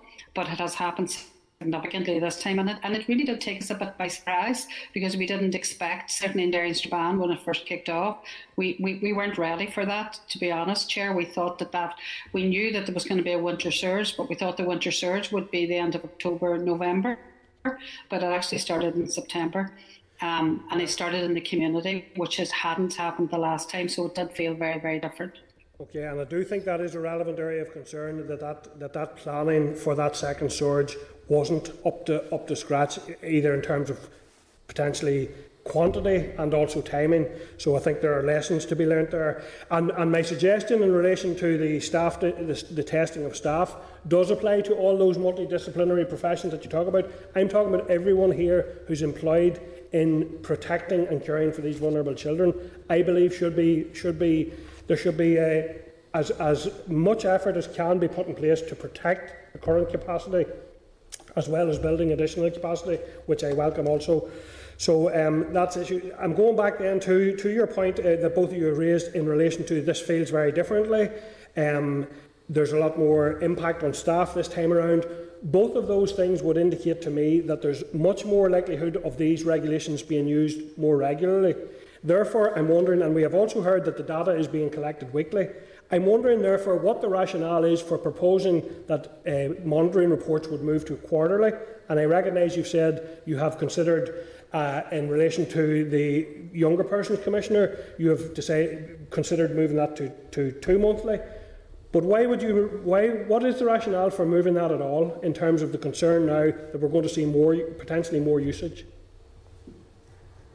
Okay, Chair, so yes, the weekly data collection will continue, but that's not related to the monitoring data that we also collect, connected to the regulations that's collected on a monthly basis. So I just want to correct that. Again, that decision was made at a point in time where we were very uncertain about how this was going to transpire. So you can't provide flexibility to the system and then, I think, impose something else upon it in terms of the collection of data and monitoring, maybe at a time when that is going to be very difficult to do.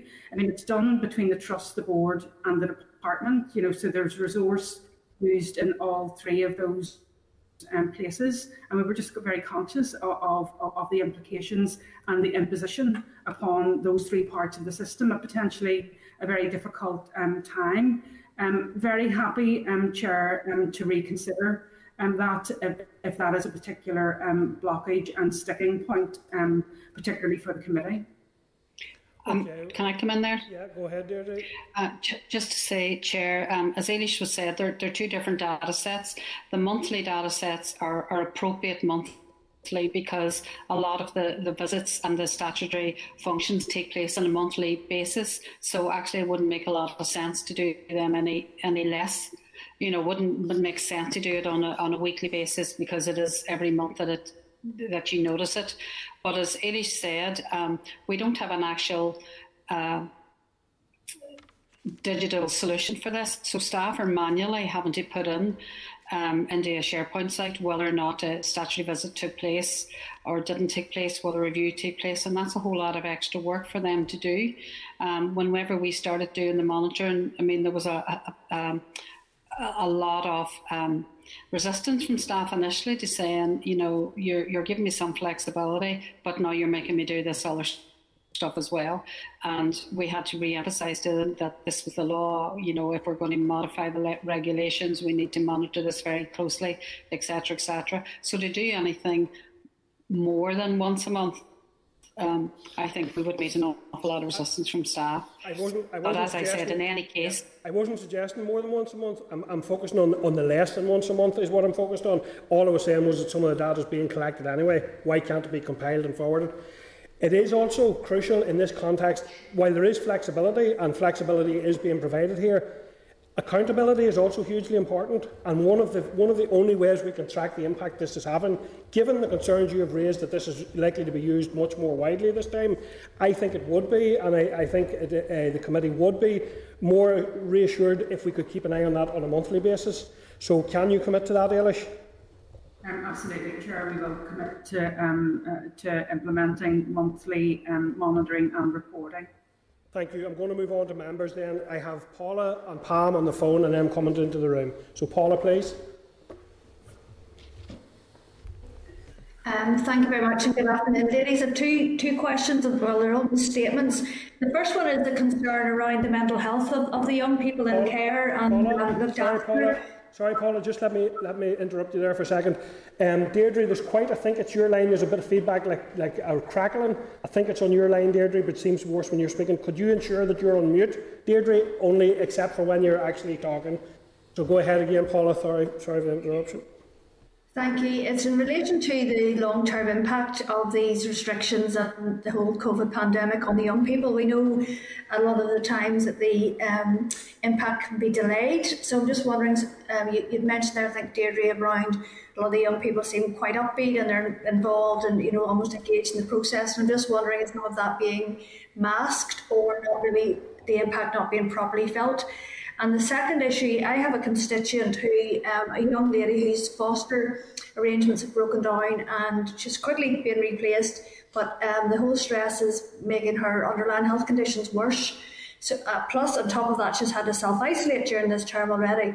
So I'm not apportioning blame at all, and everybody has worked very quickly to get around her, but I'm very conscious, an A-level student, and I'm very conscious that there needs to be some read across between what you are seeing in the young people you're working with and the impact from this lockdown in terms of their potential academic achievement come this next set of exams. And the question really is, how are you feeding in what you are seeing into the Education Authority and its own contingency plans for next year's summer exams? Thank you. For your first point, Paula, is the young people in residential care, the staff have a very good relationship with them. Deirdre, I'm going to check. I think actually there may be a problem with your headset, and I know we've asked some people to use a headset, but I think there's a crackling coming through. It might be your. Can you come off your headset and give it a try, please, to see if that's any better? Is that better? Yes, I think it is. Yes. Oh. Yeah, go ahead, Deirdre. Okay, so Paula, your first point is that young people in residential care, I don't think they are, ma'am. The staff know them very well and they have very good relationships with them. And it's important to point out these modifications of the regulations. There's only delaying some stuff or allowing an extra time to take place. The young people still all will be seen and they'll all be seen by their social workers. Every young person in care will have a personal education plan. So if they're at that age of 18 or 17 and they're doing A levels, then there should be ongoing pathway plans, education plans with education to make sure that they are working towards what needs to happen for that particular young person. And we've had some fantastic successes with young people in care where schools have been really helpful in making sure that they've got the absolute best. We've a few young people who are doing medicine and master's degrees and are doing really well. The other thing to say is that, and Eilish might be able to say more about this, but there is a regional therapeutic network that just started out using some of the transformation, confidence and supply monies.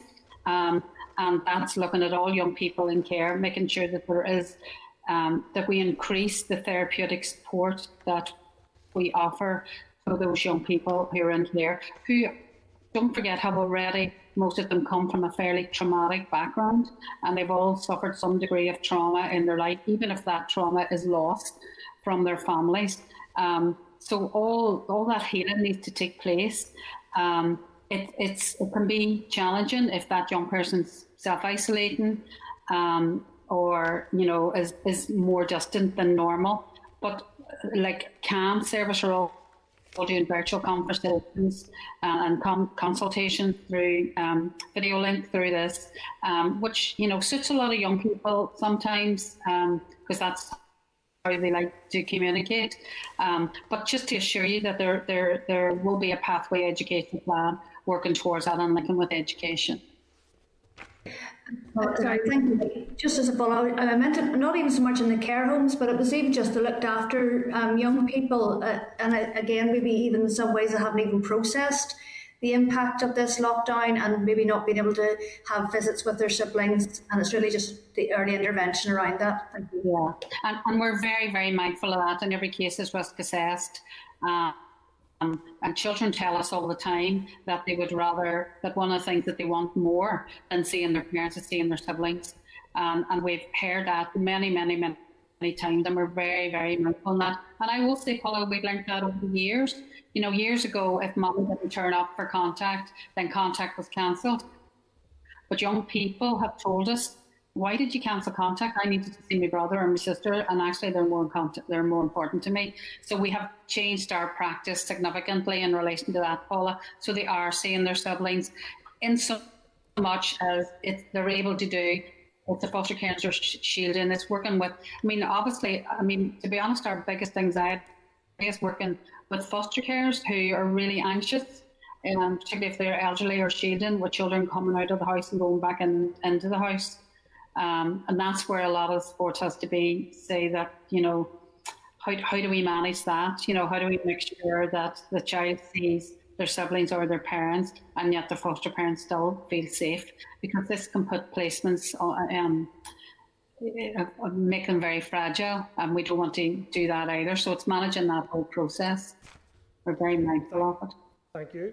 Can I just make an additional point, just to say that we're working jointly with the Department of Education on a Look After Children strategy, and I think there's a paper with both the Health Committee and the Education Committee at the minute, setting out what we plan to achieve by way of that strategy. And I think in that context, there's the scope for information to flow through the Department of Health and the Department of Education, relating to maybe some of the impacts that there will be for looked after children who may have to sit exams next year. So I just want to assure you that there's a mechanism for that to happen. Okay, thank you. I'm going then to Pam. Deputy Chair Pam. Go ahead, Pam. Thank you, Chair, and thank you both very much for your attendance at committee today. I think it's been a very interesting session, and it's really good to hear all that you've had to say today, and certainly I certainly don't underestimate the challenge of the jobs that you have, and the very vital work that you're doing. And actually, your evidence backs up certainly my party's concerns around not just COVID in itself, but the impacts of poverty and the impacts of mental health, especially on children, young people, and those with disabilities. So I really do appreciate the very kind of personal nature of the conversation today, because I think that's really helpful for us going forward. And certainly as a party, we completely understand the need to extend the regulations. We don't like them, we understand that, and I take it from you don't actually like them either. I don't want to use them, but it's a necessary evil at this point. Continuity of care, obviously, and service to users is really imperative. And I certainly wouldn't like to see that quarterly reporting happening. So hopefully that won't be the case, and it stays more to a norm where possible. But my questions for you: do you expect the current increase in child services referrals to level off or to continue to increase during the second wave? And I'm also very conscious that we could have a third wave, and that might not be too far behind the second wave if we even get out of the second wave. And I wanted to also ask you around your opinion on how critical the reopening of schools has been to positive intervention in situations where children are at risk, and bearing in mind that very large increase of child protection referrals. That is very concerning, but I think even more concerning would be the idea that there's no mechanism or no easy way for those referrals to be made, because it's much better that you know that there are issues that need to be dealt with and looked at, and that children need to be protected. And finally, I wanted to ask if there have been any asks made of the Minister in terms of looking for additional skills or recruitment or resource in any form to deal with this. Okay, so if I can just come in first of all, and then Deirdre can come in behind me if necessary. In response to your question about will the numbers continue to increase, I think it's very difficult to predict. Although all of the information before us indicates that there has been an upward trajectory since the start of the pandemic, when there was an initial drop, and that kind of feeds into your second question, which is about the relationship between the numbers going up in schools being opened or closed. I think that initial drop in referrals, I think, was a direct consequence of schools being closed. And we interestingly saw the numbers certainly relating to referrals from education. We saw those numbers drop again when schools closed during the circuit break. So I think it's really important. It shows the significance of having children in school, not only to meet their educational needs, but it also is a protective mechanism too for some children. Deirdre, did you want to come in behind me at all on any of the questions? Yeah, it's exactly the same.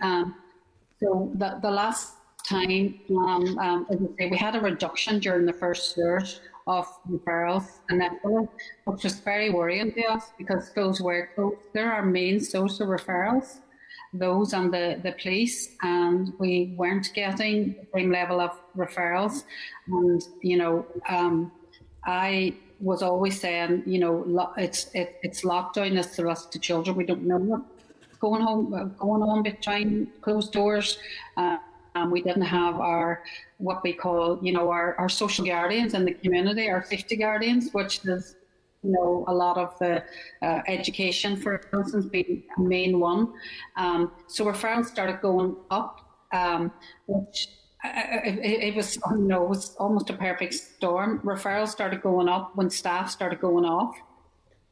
So it was kind of hard to kind of manage that process at the same time.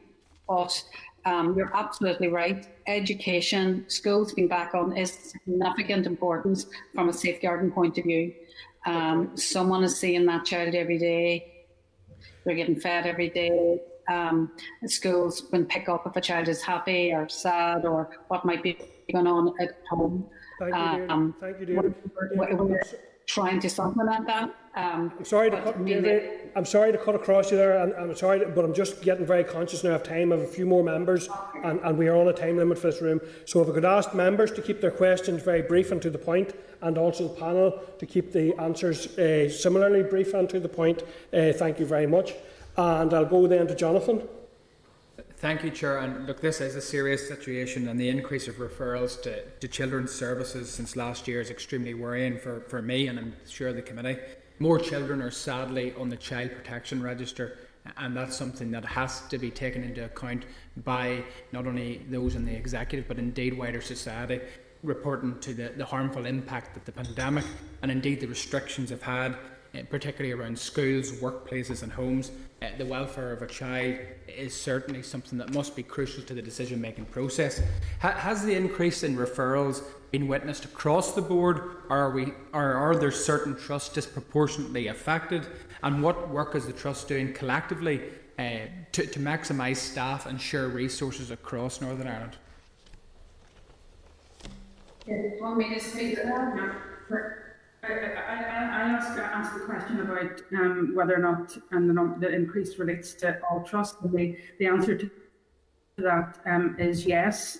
And again, this is information that we can provide to the committee on a trust by trust.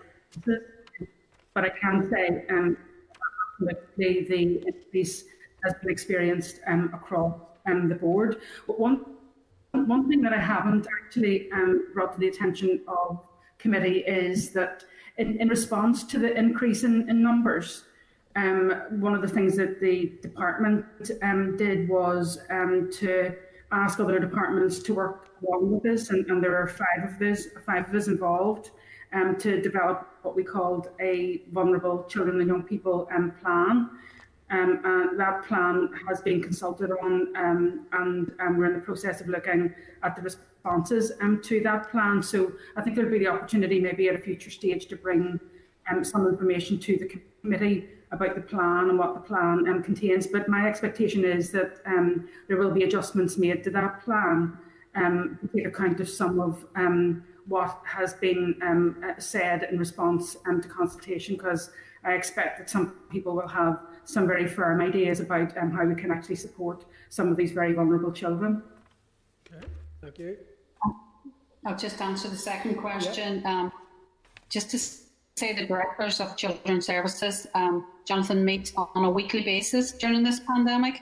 We share a lot of knowledge, resources, information. We have a joint action plan that all the social workers right throughout children's services use in relation to how they might prioritise services, etc., etc. We have created a lot more of regional facilities that we use right throughout, and everybody has access to. We have the psychological therapies for looked after children that we're working on together. So there's a lot of cross-working right across trust, and we've, for the first time this year, we've done a Northern Ireland-wide recruitment of social workers as well. So, and we've helped each other out in relation to that. So a lot of that cross-working going on. Thank you. Jerry? Thanks. If you expand upon your point, I couldn't hear it. I think it was Eilish got cut out about some pressures being, not just COVID, I'm assuming that's staff shortages. So if you expand upon that, and I'll go through a couple of quick questions. Has there been any consideration about foster workers being re-designated as key workers? Remote visits, online visits, Void Pack, I met a few months ago, and they were concerned about that not being suitable for many in their organisation and who they represent. And finally, just on the revocation of the regulations, I think it was Eilish said that you want to do it as early as possible. Is that based on the R rate, on the Minister's recommendation? What is the threshold for when these regulations will be revoked? Thanks. Okay, so I can start with your question about some of the non-COVID pressures, and I specifically referenced unaccompanied and separated asylum seeking children and young people, and there has been a fairly steep increase in the numbers of those children who have come into Northern Ireland over the course of the last couple of months, and that has just created additional pressures for the system, and we've had to find placement options for those young people, because our regional reception and assessment centre has been operating to capacity, and one of the options being considered at the minute is the establishment of a facility within Deirdre's area within the Western Trust. In terms of the question about whether or not foster carers are key workers, absolutely. Foster carers would be key workers for and anywhere that where the term key worker applies would apply to foster carers. I think Deirdre has addressed your point about remote visits, but she might want to add to that. And in terms of the revocation of the regulations, you're quite right. I mean, that will be related to what public health advice is available to us at any stage in the future. So if it is suggested that we can go back to business as usual, or the regulation for monitoring itself shows that the regulations are not being relied upon and do not need to be relied upon, then I think we could make a decision on the back of that alone. Sure, guys, I know we're pressed with time, but just on the issue of the asylum seekers maybe not getting enough, or there's pressure on social work for those community. Can we get something in writing from yourselves, Eilish and Deirdre, on that, just to expand upon that for our benefit? We absolutely can give you something. There's actually quite a lot being done in that area at the minute to actually respond to some of the pressures that are in place at the minute. Thank you. Thank you, and thank you, Eilish and Deirdre, for those. Just to point out to members that we have asked for a briefing on the Vulnerable Children and Young People Plan once that consultation response has been collated. So we should be receiving further information on that. So listen, thank you both for your presentation today and for your answers to members' questions. I very much like to welcome your commitment in relation to the monitoring. I think that does provide some assurance to the committee and to the sector and to indeed the vulnerable people involved. And that's welcome. I think it would be good that if we see further extensions, or hopefully we won't need future potential extensions, but that those be considered on a individual measure basis, that they're not just rolled forward. And also I welcome your commitment today, and I think the committee will keep an eye on the situation regarding the revocation of these measures as soon as that is practically possible. I think that's something that, and I understand that you have committed to that and that you are conscious of that. So thank you, and good luck in the future with your very, very important work. Thank you. Okay, members, any other comments then members want to make in relation to any of this? So we have, yes, go ahead, Jerry. Just a brief. I know we're kind of rushing through that because of time, but I mean, I suppose it's a comment about that would be revoked when sort of public health is better. I know it's slightly paraphrasing what was said there, and I suppose in one level that's fair enough, but another level I think we just need to focus down on that, when that would be. Is it the R rate coming down? Is it less infection? So no proposals on that, but just a comment. I think we should just keep an eye on that, and when it's safe to do so. Obviously we'd need to see these guidelines or regulations revoked, rather than keeping them on for an extra 2 or 3 months when it's not necessary, to be honest. Yeah, I think that's a valid point, and I think we should keep and that's partly why I welcome the monthly monitoring. I think we should keep a very close eye on that situation. This is a particularly vulnerable cohort of young people, and we do need to play our part in terms of protecting them.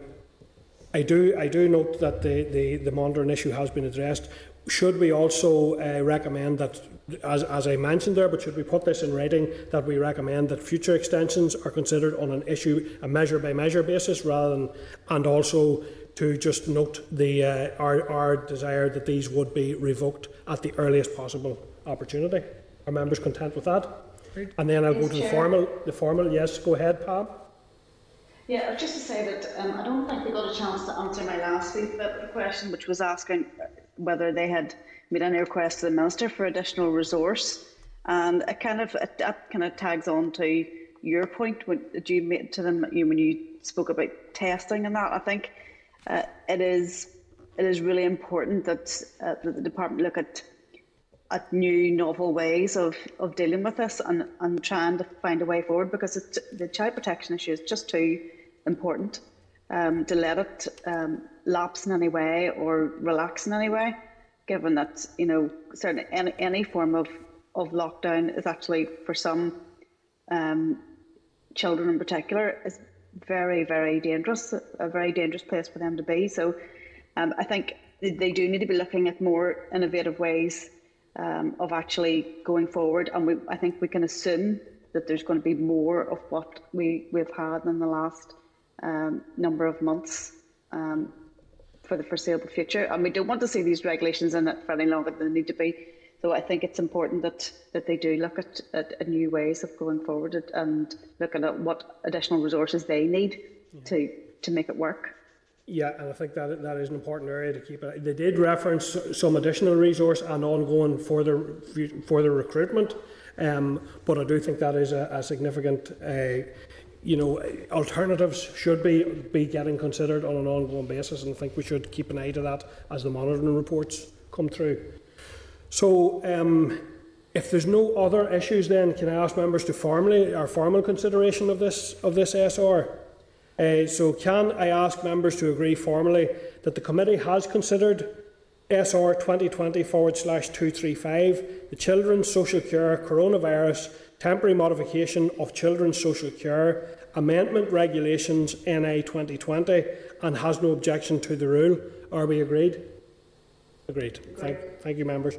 Okay, members, moving on, and I have an eye on it. We do need out of this room by 1:30, but in terms of our forward work programme, item 15 there, can I refer members to the draft forward work programme at tab 15.1 of the pack, which includes the list of organisations who have requested to brief the committee.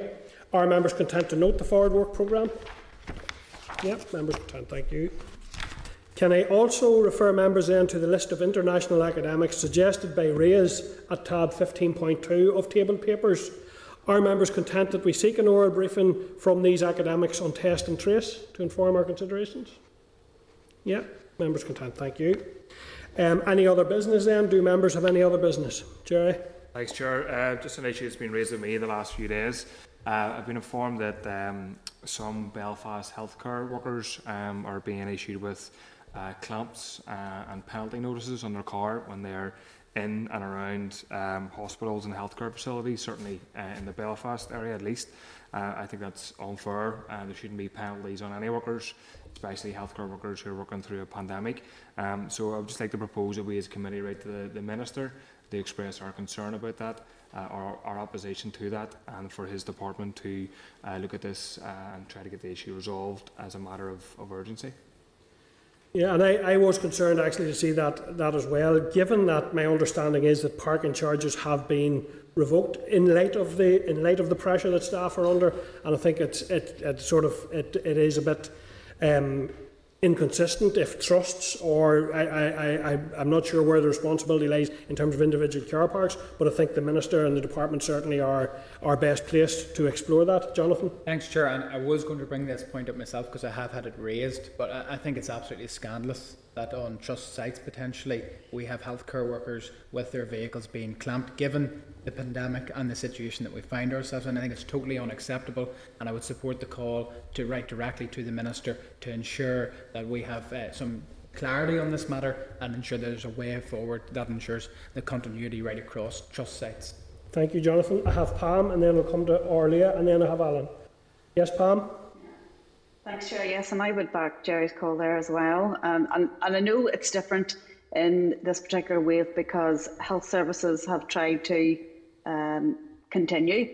So, and we know that parking is a premium, and the availability is very difficult, especially around the Belfast area. But certainly, I don't agree with healthcare staff having to pay these charges in a pandemic or out of a pandemic. But I think, yeah, it's additional stress that really our healthcare workers should not be facing at this time. I think it's really terrible that, you know, the idea of coming out of a long shift, doing such good work, looking after us all, and facing a clamp on your car, it's horrendous. So I'd back Jerry's call for that as well. Absolutely, thank you, Pam. Orlia? Yes, it's just to say that we were made aware of the same issue as well, and I know that, I'm not sure if Pat's still on the line, but Pat Sheehan, he made contact this morning with the department and with Kathy Jack, the Chief Executive of the Belfast Trust, but it would certainly do no harm. Absolutely, I support Jerry and everyone else in the committee, maybe writing off correspondence because it's just not good enough. Okay, thank you. Alan? Yeah, I would have thought too that a letter, if it is only in the Belfast Trust, which I assume that's what it is up to date, I think we should be firing a letter off as a matter of urgency to the Trust as well, because writing to the Minister is going to kick off a whole process, but I think that we need to get to the centre of this right away. But I wonder if Jerry could maybe share with us if he had been speaking. I saw it on Facebook and it did seem quite disgraceful. But, you know, we're maybe sometimes we don't always know the full circumstances and we don't know the number of people that are involved. But I wonder if Jerry could maybe share with us if he had been talking to the unfortunate person who came out to see a clamp, which must be an awful situation, particularly when you finish the shift.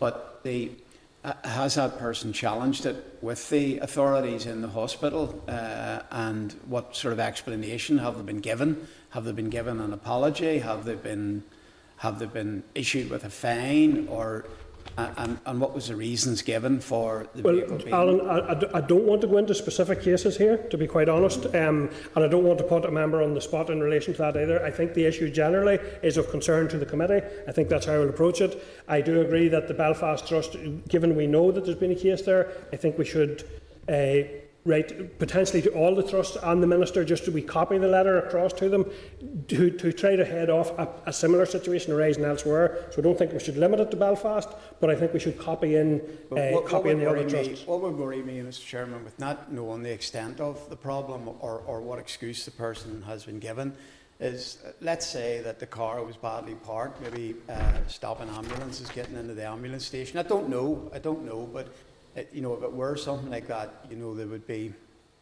Well, I take it. Circumstances. I take it that could form part of the response. Go ahead. Just a quick response. I know several people, Alan, that have been healthcare workers who have been clamped on an issue with fines. I'm sure other members know more, and different people as well. So I know it's happening to more than one individual, and I think it is of concern, and it's effectively another tax on healthcare workers who are trying to keep us safe. So I was proposing, back to sort of the amendment on the Minister and the trusts to make them aware and to make our opposition clear, Chair. Okay, thank you, members. I think that's a useful point to make. So, members, that concludes our meeting today, unless no other business. So, just before we move into closed session to continue our consideration of evidence on the care homes inquiry, our ongoing work in that regard, I would advise that our next meeting will be on Thursday, the 19th of November at 9:30 a.m. here in the Senate chamber. So, thank you, members. That's this meeting concluded. This is the Northern Ireland Assembly Senate Chamber programme sound. This is the Northern Ireland Assembly